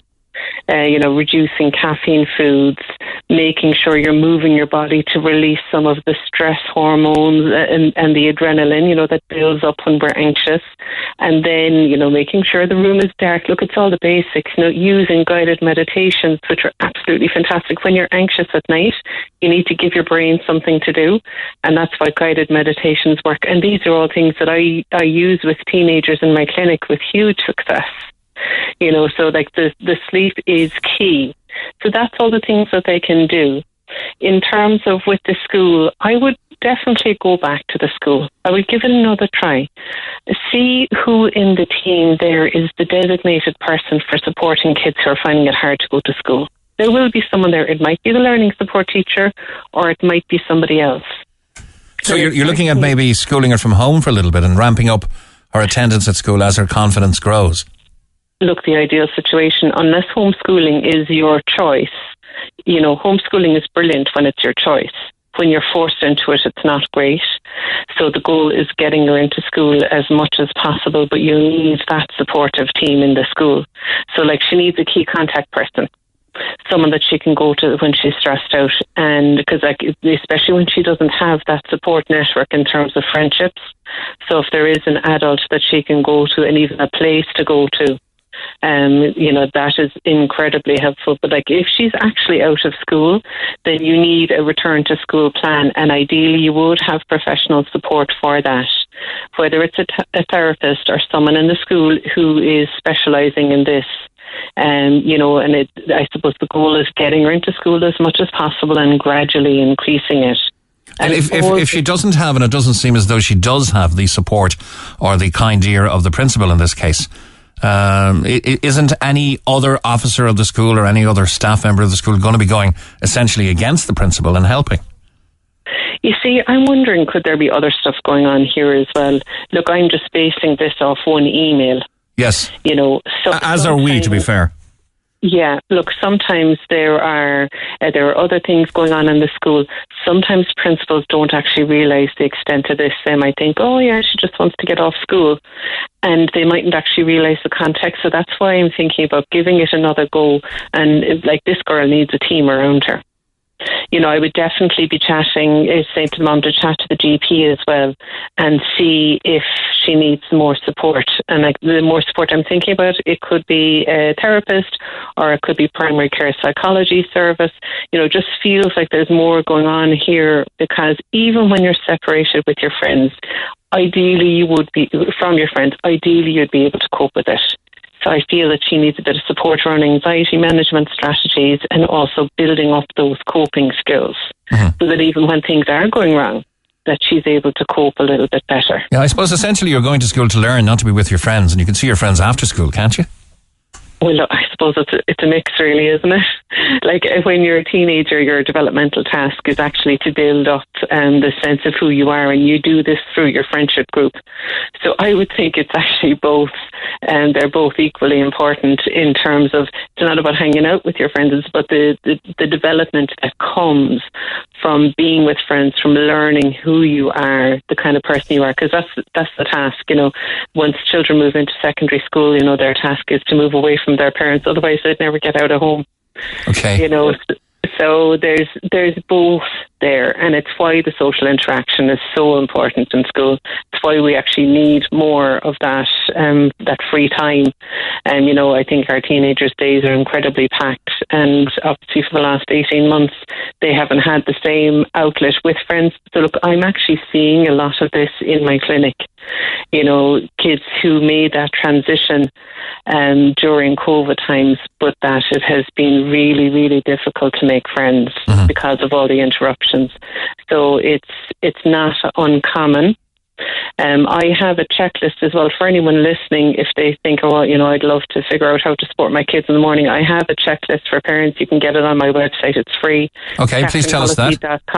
Yeah, CatherineHalsey.com, stress-free school mornings. CatherineHalsey.com, stress-free school mornings. Now, if you were to consult this family, would you be consulting child, mum, or both? Both. And I would also be linking with school.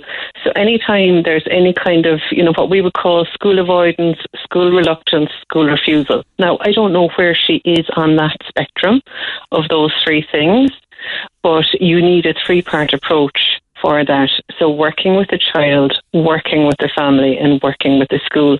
And all too often we put all our attention on the child and what they need to do. But it's actually all three. It's empowering parents to know when to push, when to move back and just support. And for the school then, and really understanding what's going on for this girl here.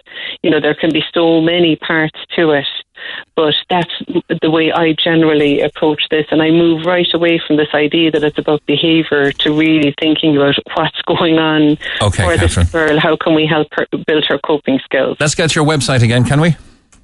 Yeah, that's CatherineHalsey.com. That's just for the website. And if you want to get the checklist, it's CatherineHalsey.com, and then there's a / stress-free school mornings. Or just connect with me on Instagram as well. That's probably the easiest way, and send me a DM and I can send you the link to the checklist. Thank you so much, Catherine. Catherine Halsey, child psychologist. Thanks, Nick. Thanks, Emil. We've news at 11 next.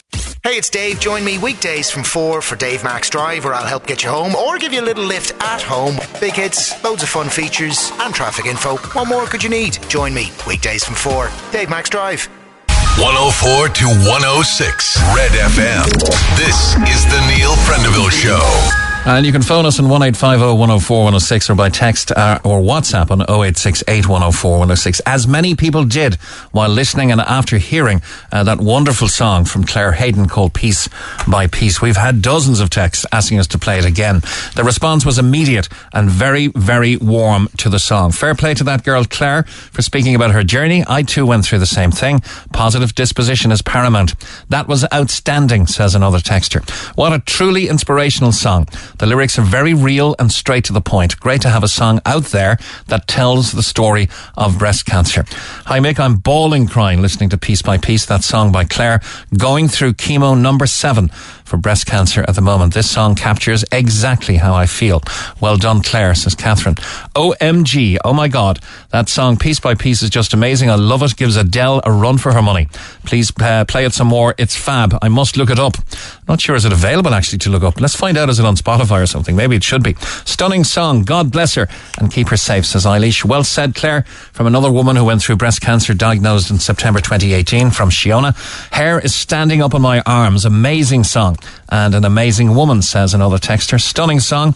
God bless her and keep her safe, says Eilish. And oh my God, Mick, I'm no more good. I'm praying my work phone doesn't ring right now because I'm in floods of tears. Well done to all. I am donating right now, says Dee in Blarney. So take a bow, Claire Hayden. You certainly touched some hearts this morning. Now Marie is on line 1. Hi, Marie. Hello, hi. My name is Marie. I'm a retired teacher. Hi. Okay, and so I was just ringing in relation to the comments about the little girl, the teenager. Okay. Of 14. Now, I just want to say a few things, I suppose, a more practical approach. Okay. And back, I suppose, 5-10 years ago, when we didn't have access to all the psychologists, it would have been a more practical approach. But I'd appeal really to the school and to the school management to look at this again and to just let the girl be in the class with her. Isn't it the simplest solution of all? Yes, I mean, I know now with streaming and all of that maybe the friends are of different grade levels. Maybe that has something to do with it. And I know that has to be factored in now, especially with bigger classes and smaller classes and different subjects. But, I mean, rather than let this child attend all these psychologists and different things at this age, right? Wouldn't it be better just to take that practical approach and address the very simple solution first? I mean, back in the day I've dealt with many what I'd regard as, we wouldn't have called it anxious or stressed or anxiety. Many shy girls going through traumatic periods when they went to secondary school first. And you'd have to have a bit of cop on, basically, you know? Yeah, if you're seeing a child who's withdrawn or shy or maybe not being spoken to by other peers, that you might move in and maybe take them under your wing, as it were. Not just take them under your wing, but listen to the parents, and even if they could accommodate so that she'd be with one friend, you know? I mean, maybe there's more to this that we don't know. And I'm sure there is. We're taking it all from one simple email. The mum obviously does not want to come on air because it'll publicise the school then, and then she could be in even more trouble. Well, I can understand that, but what I'm saying is, rather than get involved with a whole heap of psychologists, not to mention the cost, with a whole heap of psychologists and kind of almost telling the child she's anxious without her maybe ever having decided that she was herself, you know, importing all these ideas into her head when basically she's a very practical and human problem. She's going to a new school, her friends were in a different class, and she can't be with them, and the crowd that are in the other classes have banded with their buddies and they're not including her. It's a simple scenario. How much does bullying or bullying by exclusion factor in today's schooling, do you think? Well, you see, in the classrooms of today? It might be bullying by exclusion. It might just be that simple thing. They all know each other. They hang around together. They're not including her, but they're not excluding her, and she's so shy she can't penetrate the bunch. Simple human problems that we don't have to tag as stress, anxiety, anxiousness, the devil knows what else. Just the same old situation where a poor child is a bit shy and wants to have at least one friend that she can hang around with in a school environment. Doesn't need to be doing all these anxiety things before she goes to sleep. I can appreciate in certain situations they're useful, but it's not the way to address this problem because, as you said yourself, how is she going to sleep when she's thinking she's going into school and she has to face the same thing over and over again? Yeah, it's like a recurring nightmare, isn't it? Would this have been sorted 10 years ago? In your time, do you think? 10 years ago, there'd have been a very simple solution. We'd have listened to the parents and insofar as possible, tried to identify one child that she could buddy up with, depending now on the school, of course. But we wouldn't have been doing more or less than that. Now, I do appreciate streaming may be a factor, and in some schools, especially now with points and everything, it's all about the A class and the B class, and it depends on who gets into what class, and maybe she is of a different grade level to the buddies, and that's impinging on it. Yes. And that's so much a part now of schools that is causing a huge amount of stress. And often you have a very quiet child who's streamed into a class with messers because their grades are bad or their grades are poor. So they're put into a class with a load of messers, and then they have a hell of a miserable life and they don't achieve because they've been graded or streamed into a situation which they shouldn't have been placed. Okay, I can tell there's a passion in your voice for the teaching vocation. Absolutely. Yeah? Like, I've been through this so many times with young girls, and they've come out the other end of it because practical, commonsensical solutions were adopted, and they weren't told that they were stressed or anxious.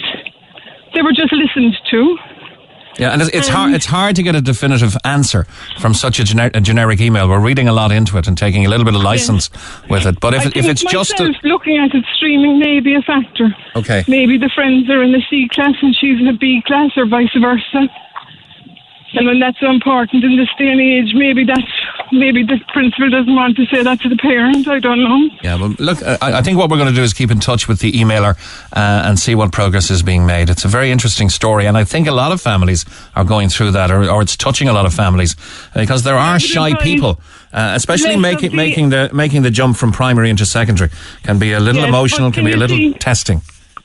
Can you see, by importing a lot of these theories about anxiousness and stress, or you're stressed, let's do the sleep routine, or you're anxious, count to 3 in the morning, whatever.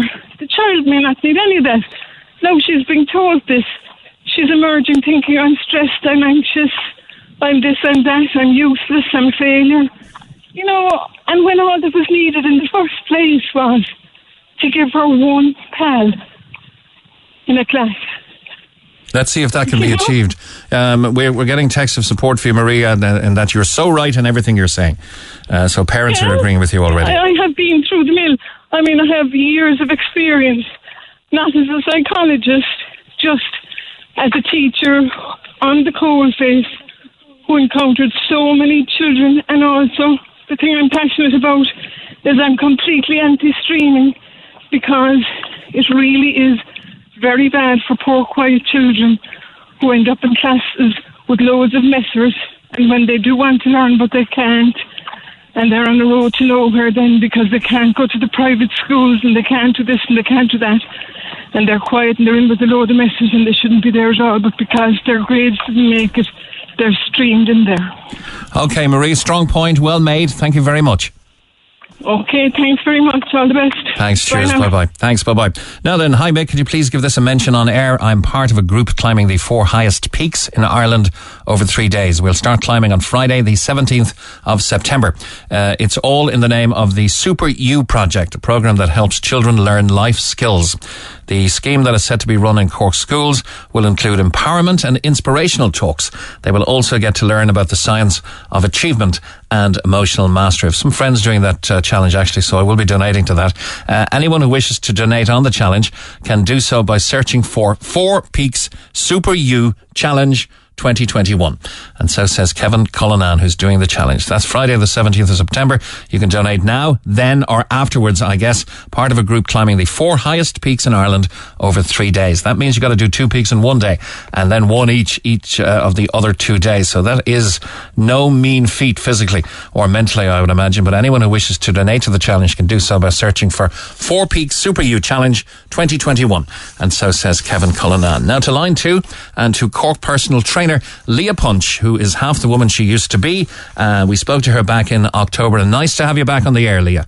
Hi, how are you? Thanks for having me. Very good. Now, last time out, we told, and you told the listening population of Cork here on Cork's RedFM that you had dropped half of your body weight. You had shed half of your body weight. You dropped 10 stone in a year. And also then 6 pounds of excess skin after battling with your weight since you were in primary school. Can we just refresh the battle and how you began to tackle it before we get on to your latest news? Yeah, so basically I've been overweight since as long as I can remember, like 6 years old, I suppose. You know, I remember communion age, trying to find a dress and the hassle with that.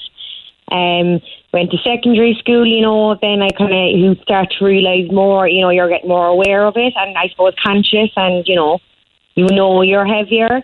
So I would have been like put on milkshake diets, I was at dietitians, and, you know, I've done it all, say.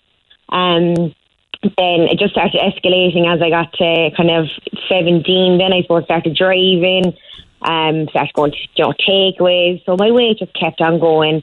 But I would have always, been trying to watch what I eat. But I suppose back then, it wouldn't have been, I thought healthy eating would be, have my 2 slices of bread in the morning with my eggs. Or, I wasn't aware of healthy eating. Mm-hmm.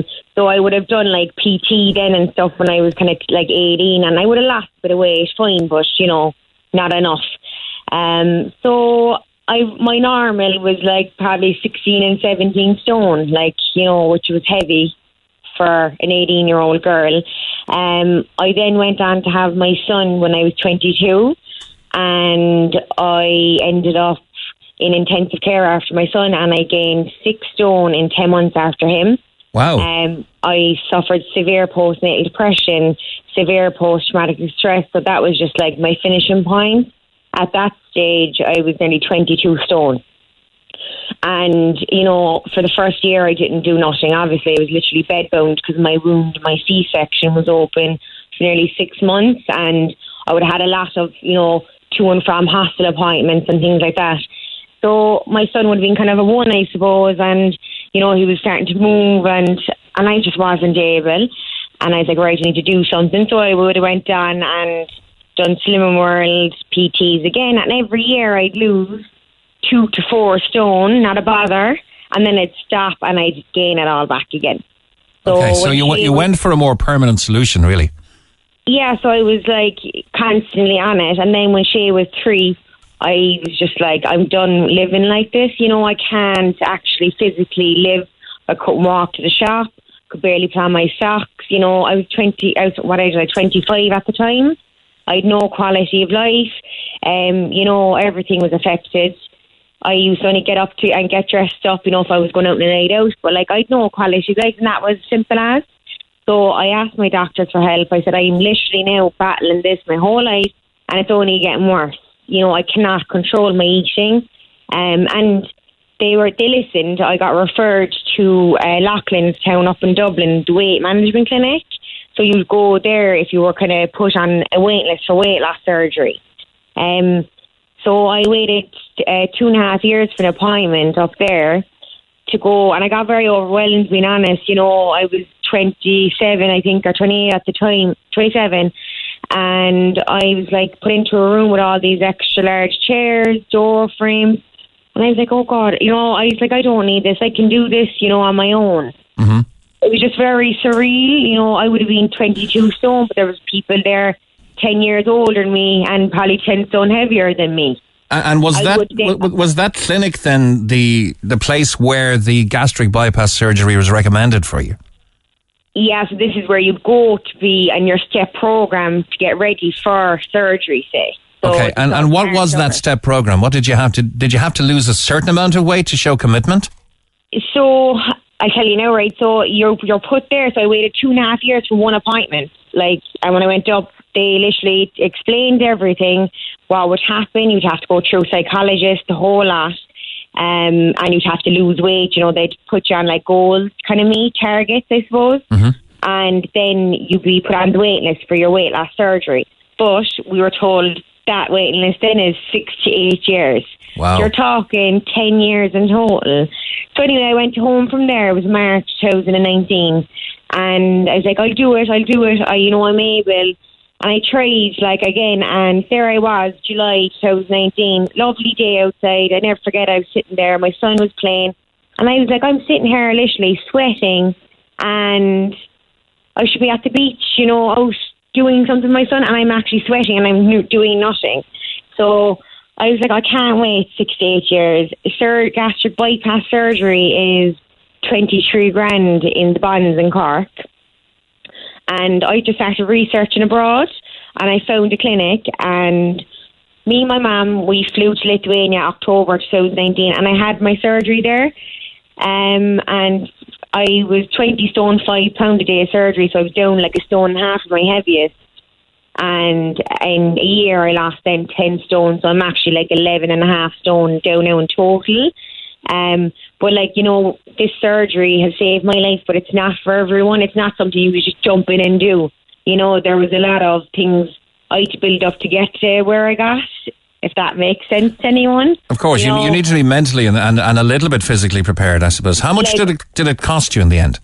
So, in total, it was like 7.5 grand for flights, accommodation and surgery. But then as well, there's actually a thing called cross-border directive that's in place to actually claim back money for actually on a public waiting list, which I never knew. And I've only recently applied for it. So fingers crossed I will. But like, I suppose looking back, it's very, like, I would have went to psychologist and everything after my son, so I was mentally kind of out of everything that happened. We spoke a lot about everything through my life, which nothing ever happened. So there was nothing psychological that affected me being overweight. It was just something in my head I couldn't control with my overeating. Like, I never in my life felt satisfied. I could eat and eat and eat. Like, I'm only 5 foot, so I'm tiny, like. And when I used to eat, there was no switch off point. So you're never now, full? Like, never full, honestly. I could eat now. Like, I used, before surgery, I love Son of a Bun. And I'd go there, eat nachos, which is like for 2 people, starter, not a bother.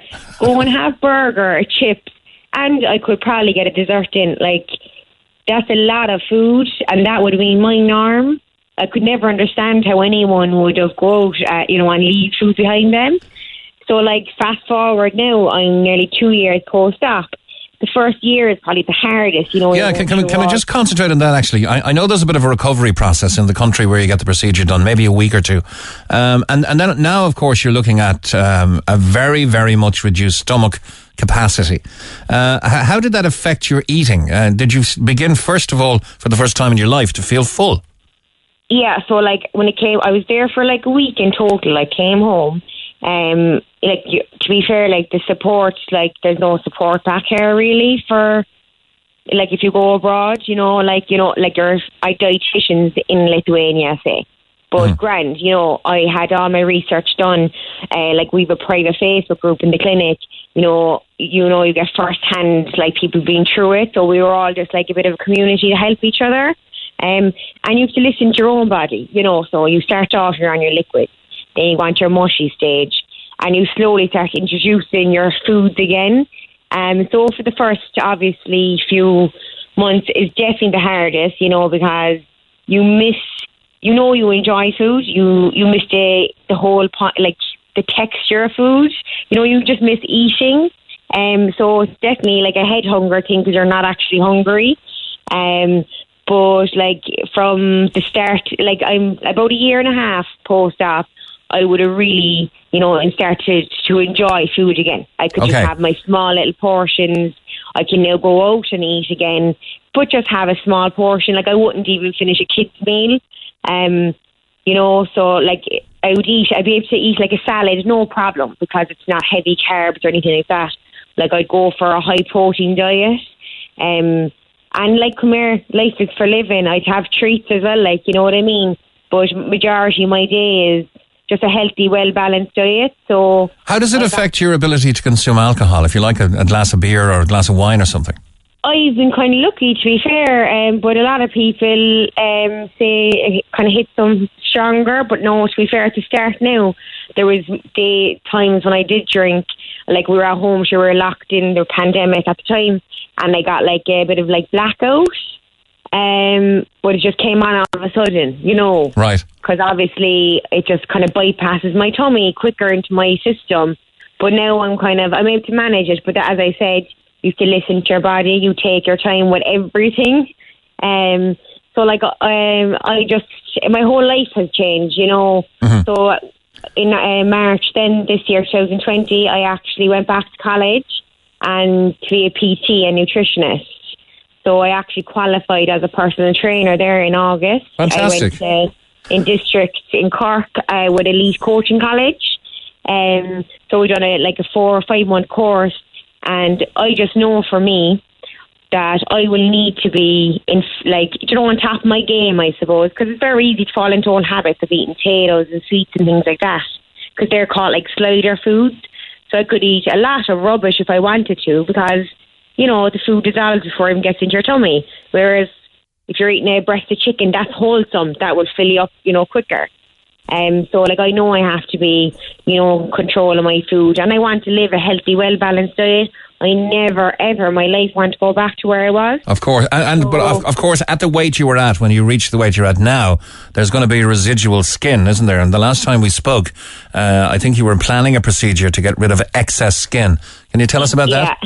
Yeah, so, like, obviously now when I hit target at Christmas, well, it was actually kind of November last year, I had loose skin. I could see it, and there's no escaping it. You know, from being up and down your weight. Like my skin, like did bounce back a bit, but like you know, I had a lot of excess skin, and especially then doing the PT course. You know, where they're like lifting weights and jumping. You know, doing burpees, and my whole body's just flapping. Like so, I booked my skin last November for August this year, but I was giving myself a few months because it's best to let your body kind of be at a stable weight for about 6 months before you go take it off, I suppose.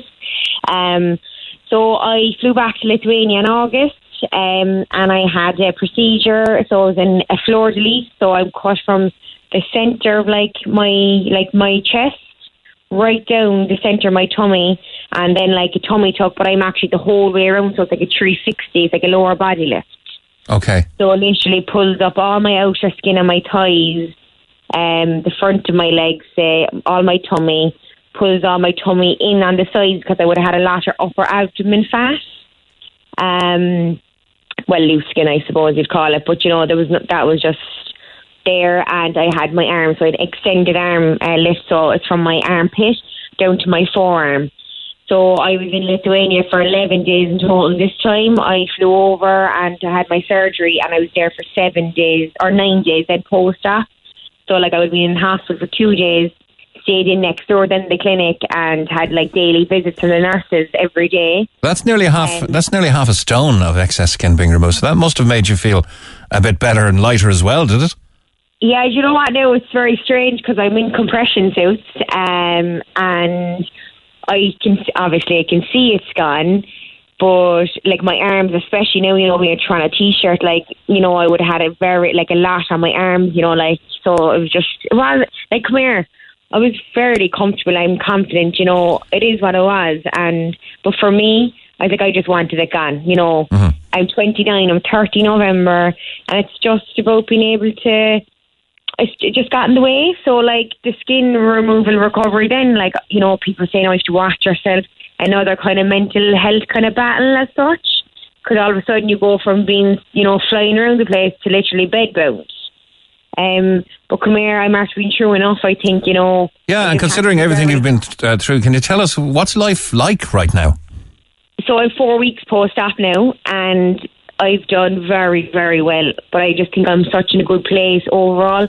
My mental health and well-being, I know now I'm in control of everything and every aspect of my life, and I don't think anything will ever get me down again. You know, life will throw stuff at us, but you know, in the end of the day, you're actually in control of how you react and you feel to a situation.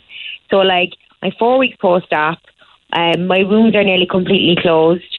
I was away for nearly 2 weeks, so last week my son went back to school, so it was just a small bit of normality. It was just back driving, just small trips, but I am listening to my body. I need to, you know, obviously rest and heal as well. And yeah, like, you know, I'm doing good. Like, I can't exercise for 6 to 8 weeks, so another 4 weeks before I start introducing just small things. I'm doing little walks. But I feel like my arms would be the biggest recovery because my body's fine. But your arms, I just find them, they're a bit tougher. You know, like when I'm kind of reaching or stretching, you just feel a bit of tightness and stuff. But no, I think I've done very well. I don't know, I just think maybe that's just the place I'm in. Like I'm on Instagram, so I share everything on my Instagram. Yeah, that's at Bypass by Leah, isn't it? It's, yeah, Leah Punch _ Bypass by Leah.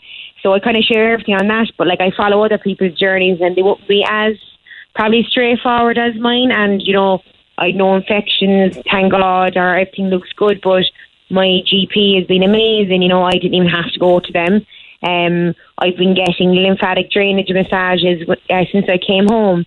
And that's all I've been doing really, is just looking after myself, healthy food, you know, drinking my water, and I suppose just minding myself. Excellent. And it's just part of the journey. All in all, though, the gastric procedure you went through is not for everyone, as you said, but it has worked very well for you. Yeah, like, look, it's something that's there, and, you know, people might be against it. You can't change people's opinions, but you can have an opinion on someone's life that you've never lived. Like, these surgeries are there for a reason. They won't be there if they're not there, you know, they're not there for nothing. Hand in my heart, like, this surgery this is what I needed and I had to do for me and no one else. And it's all part of my journey. And it's got me to a better place. I can't even imagine. Like, my life has changed. I've gone from being at home, barely leaving the house, have no quality of life, to now change my whole life around, being, down half my body weight. I'm qualified personal trainer, PT. I want to go out and help people just like me, not even for surgery, but maybe be to support someone, because I think that's some journey, Leah, and the fact you want to give something back now as well. What's the total weight loss now? So I was 11 stone 8 pounds before the skin gone, so then it was another 6 pounds. So like you're saying 12 stone, but I haven't kind of seen the drop in the scales yet, because I still have a bit of fluid and my body's still swollen a bit. Yeah. So it's like the bones of 12 stone, you could say. Well, you look amazing. If I can just say that. Let's just refresh people with how they can get in touch and maybe follow your story on that Instagram contact again. Yeah, so Instagram, Leah Punch _ bypass by Leah. Thanks a million, Leah. Great to talk to you again, and I'm sure we will again in the future. Yeah, thanks so much. Thanks. Thank you. All the best. Bye-bye. Text the Neil Prendeville Show now. 086 8104 106. Red FM. And it's coming up on 21 minutes to 12 midday now. Marie Healy joins me from Ballincollig Trailblazers, and I'm interested to find out what they're all about. Good morning, Marie. Hi, how are you? Very good. Now, you're Cork's first mixed ability rugby team. What is that?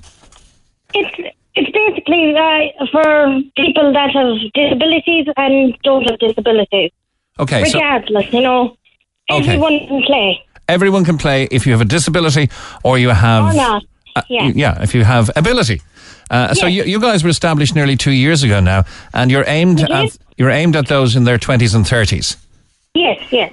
So obviously you'd like to expand your offer and invite people along. You play in Tanner Park in Ballincollig every Thursday between 7 and 8. Thursday night, yeah.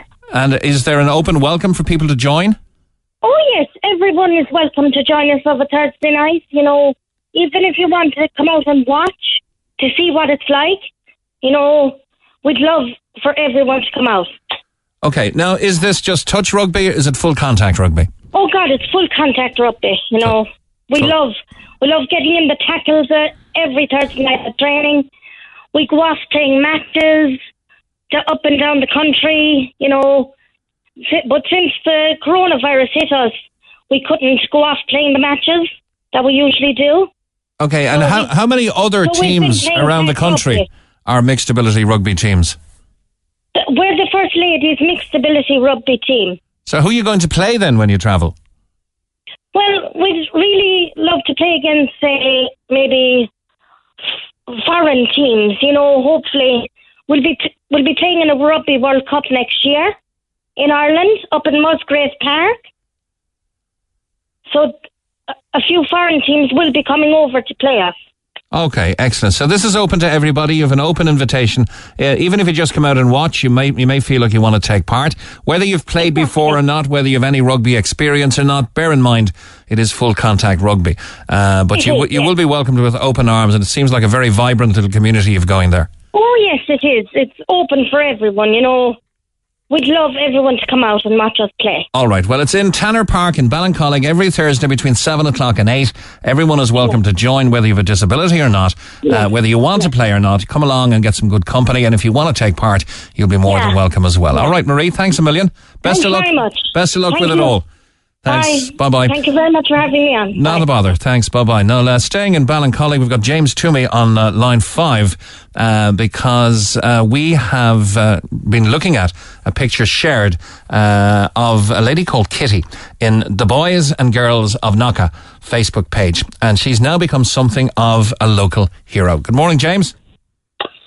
Morning, Mick. How are you? Well? Great. Now, you shared this picture because you see this lady every morning in different parts of Ballincollig picking up rubbish off the street. That's right, yeah, about 7 a.m. in the morning. 7 a.m.? Yeah, that early, sometimes even earlier. I spotted her a few occasions earlier. And I just thought she was an amazing woman. And last week I spotted her and she was near to me, so I just gave her a beep and I gave her a thumbs up. So a couple of days later then I saw her behind the quad cleaning up, and I just took a picture and I shared it on the Boys and Girls of Knocka Facebook page. and never knew she was so popular. Just went viral. It did go viral. So she's out every morning picking up rubbish in different parts of Ballincollig. She puts it into a black trolley. You can see that in the photo as well. And people are obviously beeping at her and giving her a thumbs up. And you say she gave you the biggest smile and the biggest wave as well. Absolutely, yeah. And I was just, made my morning. To be fair, no, when you're that time of the morning, you're a bit down. So I went, it's just a fair play to her. I just, I don't want to call her an elderly lady, but, in fairness to the woman, she's amazing what she does, and apparently she's been doing it for 50 years. I was reading in Cork. 50 years, that's right. Kitty O'Callaghan, do you mind being called an elderly lady? Not at all, Mick. You're welcome to the programme. Say hi to James. Yeah, hi, James. Hi, Kitty. How are you? You well? I'm very well, thank you. Kitty, what are you doing? 50 years cleaning up and picking up rubbish around Ballincollig. Does it really need it? Yeah, well, I gave it up for a long while, and then I came back about 16 years ago to Tom Butler's team, which are wonderful people. And since then, I'm out every day of the week. Okay, people in Ballincollig have no problem telling you they live there. They're so proud of where they live. I take some of our staff here. I take my lead from them. Okay, they're really, really proud to be from Ballincollig. But you've lived there and are proud of your village for 74 years. That's right. Love it. Yeah. And you've seen some big, big changes. We all have, of course, with the bypass coming, with the barracks being sold and developed, and many, many more. Of course, it's become a huge urban centre for living now as well, when it was once a village. That's right, yeah. And it's really big now, and big difference to long ago. Okay. Do you still love it? You still like it? Oh, yes, I do, of course. I wouldn't move out of Ballincollig. So can I ask you, Kitty, what motivates you every morning at 7 o'clock or earlier to head out with your litter picker, your black trolley, to clean the whole village of rubbish all on your own? I just like it. Get up early, to just do that job, come back, then do my own work. Okay. Where do you put in the morning? Where do you put what you pick up? Do you put it in with your own general refuse? No, I keep it all and I separate bottles, cans and plastic bottles in different bags, and Pat Clark would collect them then, and it's on the morning. He's a part of the Tidy Town. Well, I wonder would somebody put you forward for an award, because you're doing this for about 2 hours every day for the last 50 years. Well, I'm not 50 years doing it. I'd say 15, but I used to do it 50 years ago.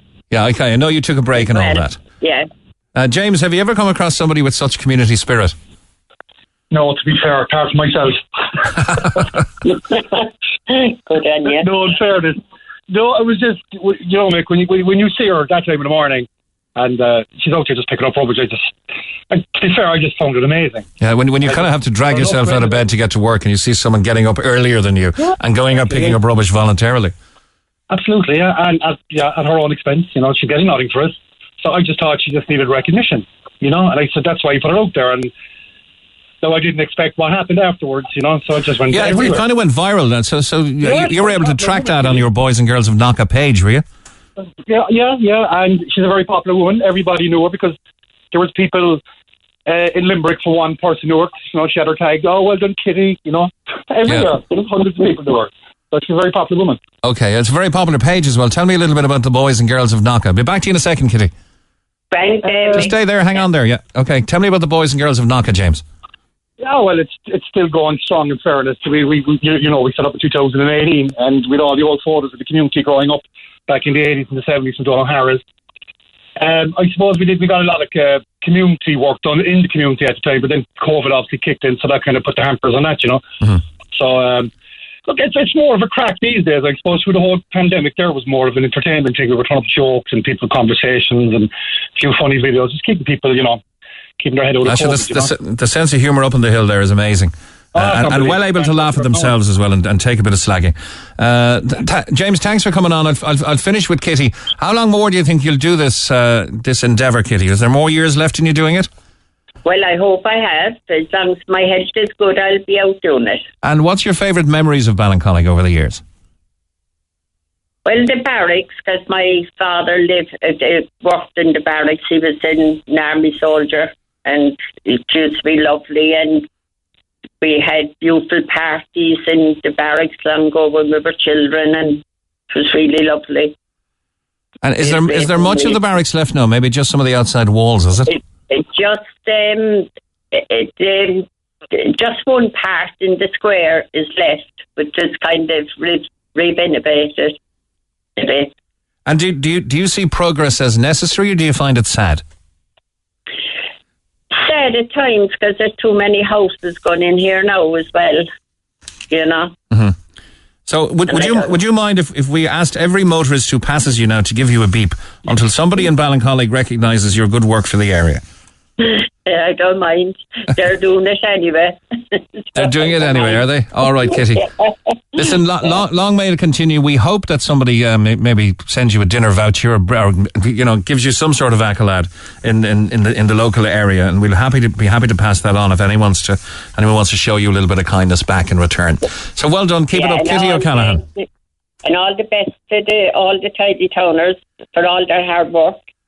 Well, I'm sure you're doing a lot for Ballincollig's cause anyway. Just let me alone. It's all Ballincollig. Thanks, Kitty. Appreciate it. Have a great day. Thanks. Bye. Thanks a million. Mike, there's a man at the top of Fair Hill, and he cleans up the place every day, just like that lady on the radio. Please give him a shout as well, says Joe. Don't know his name, but if you know the name of the man at the top of Fair Hill, doing just what Kitty is doing and picking up rubbish of their own volition, on their own time, and somebody said, I think his name is John. Let's see if we can get that verified. Coming up on 11 minutes to 12 now. The Neil Prendeville Show on Cork's Red FM. Our phone lines remain open after midday, 1850 104 106. And apparently the man who's cleaning up the top of Fair Hill, his name is John Sextant, and he is doing incredible community work. So hats off to John Sextant, the man cleaning up the top of Fair Hill each and every day on a voluntary basis. Now I'm joined on line one by a lady we spoke to in July after she featured in an Echo article online talking about her MS diagnosis, and she got a huge reaction that time, didn't you, Christine Duff? I did, Mick. Hi, how are you? I'm very good. Good to talk to you again. You had been going for an MRI. Will you just bring us up to speed with the story up to that point, just to refresh people's memory?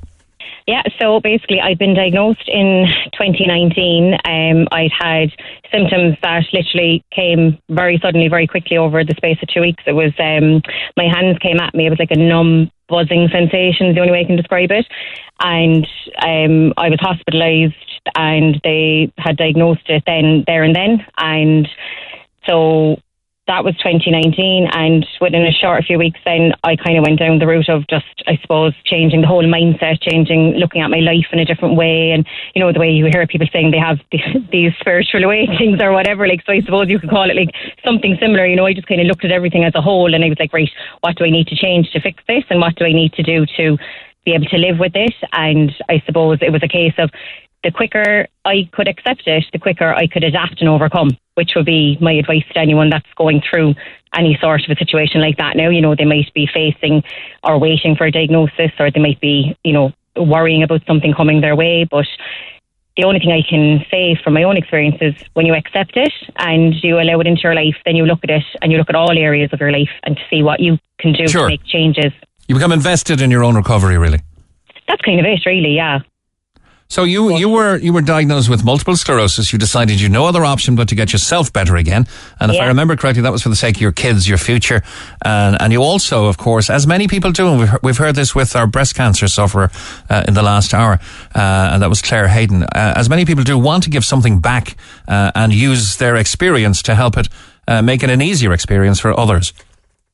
That's kind of it, absolutely. I mean, I suppose the initial diagnosis was a massive shock, and, you know, I think I said that in the article as well, that nobody kind of takes into consideration the family and the ripple effect it has for family, friends. I mean, you know, they obviously shed their own tears, and then they don't want to express that to you. So it's almost like everyone tiptoes around each other instead of just talking about it. So I find, for me, I'm a talker. I talk to a wall. So I found it quite easy to talk about it, and to not be ashamed of it, or not to be embarrassed about it, and almost to be able to comfort other people, because I'd be the type of person, I would ask a lot of questions. So when I am in those situations with the medical people, I mean, I'll ask 1,000,001 questions. You know, I'm probably the one person you don't want in the room, because I'm like, I want the real deep explanation but why? And, I was always the but why child.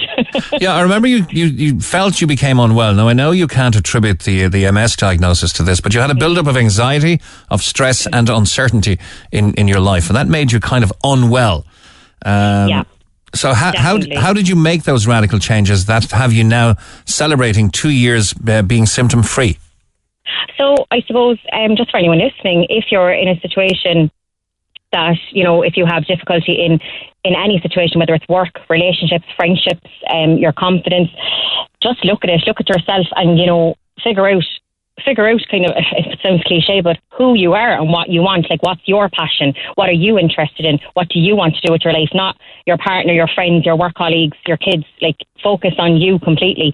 A lot of people don't do that, and I found, for me, I started doing that then, and I was kind of saying, right, what am I actually really interested in? What do I love doing? Now, I absolutely love my job as a beauty therapist. I'm doing that, 16 years, and it's my passion, but also in with that is people. Like, I love people, I love talking. So I did go back then and studied as a life coach, and I suppose that's then where I came up with the name Anchor Your Awareness. It's about like anchoring into your own awareness of yourself, and I suppose through that then I'm able to help people find their confidence, find their self-belief. But it's down to you at the end of the day. Like, you are the only person who can make the changes. It's about looking at your thought process, your situation with your family, with your friends, with your work, with your life. You'll hear people that say, oh, I can't, or oh, I don't have time, and they're excuses. Like, we do put excuses on our way, and we do, if you're quite a sensitive person, you can absorb other people's stuff as well, we'd say. Like, have you ever been in a situation yourself, Mick, where you might come away from a conversation that someone was moaning or groaning, and you're kind of going, geez, I'm in bad form now over them. You'd feel drained. No, you didn't have your MRI the last time we spoke. You have had it since. All good? All good, yeah. It was lovely to get, I got a letter, I think it was about a week later, and it just said that the scans are as we expected, and there's been no changes, and everything's stable. So okay, great, I want to get, I'm nearly out of time, but I want to get to the TED Talks. You're going to give a TED Talk, and that's a huge, huge thing on PDA, pathological demand avoidance. Tell us as quickly as you can about that. So basically, a TED Talk is, if you Google any TED Talk, that's when you get to share an idea. You're standing on a stage, and the whole thing is, it's a red dot, and it follows a procedure. Like, everyone stands on the red dot. You talk for up to 20 minutes with no notes or nothing, and it has to be on one topic, one idea, and it has to be worth sharing and worth spreading. So, coincidentally enough, everyone thought I was going to be talking about MS, but it's not. I will be talking about pathological demand avoidance. So that is basically, it's something that's subcategorized on the autism spectrum, and I don't want to give away too much until it's fully recorded and sent out, but basically, pathological demand avoidance, it's the anxiety-driven need to always be in control, but it's a diagnosis that was discovered in 1980 by Elizabeth Newson. And okay, Christine, closer to the time, will you give us more details so that we can publicise it? Neil will be back next Monday. We'll push that as hard as we can for you. I think it'll be very good for people to get involved in. Right there, I have to leave it though. But thanks a million for coming on the air this morning. Thanks so much for having me on, Mick. Thanks a million. And my thanks to our producers, and that is Brenda Dennehy and Mark Willington. We're back tomorrow after news at 9. Thanks for listening to this Red FM podcast. Don't forget to subscribe and check out redextra.ie for more great Red FM content.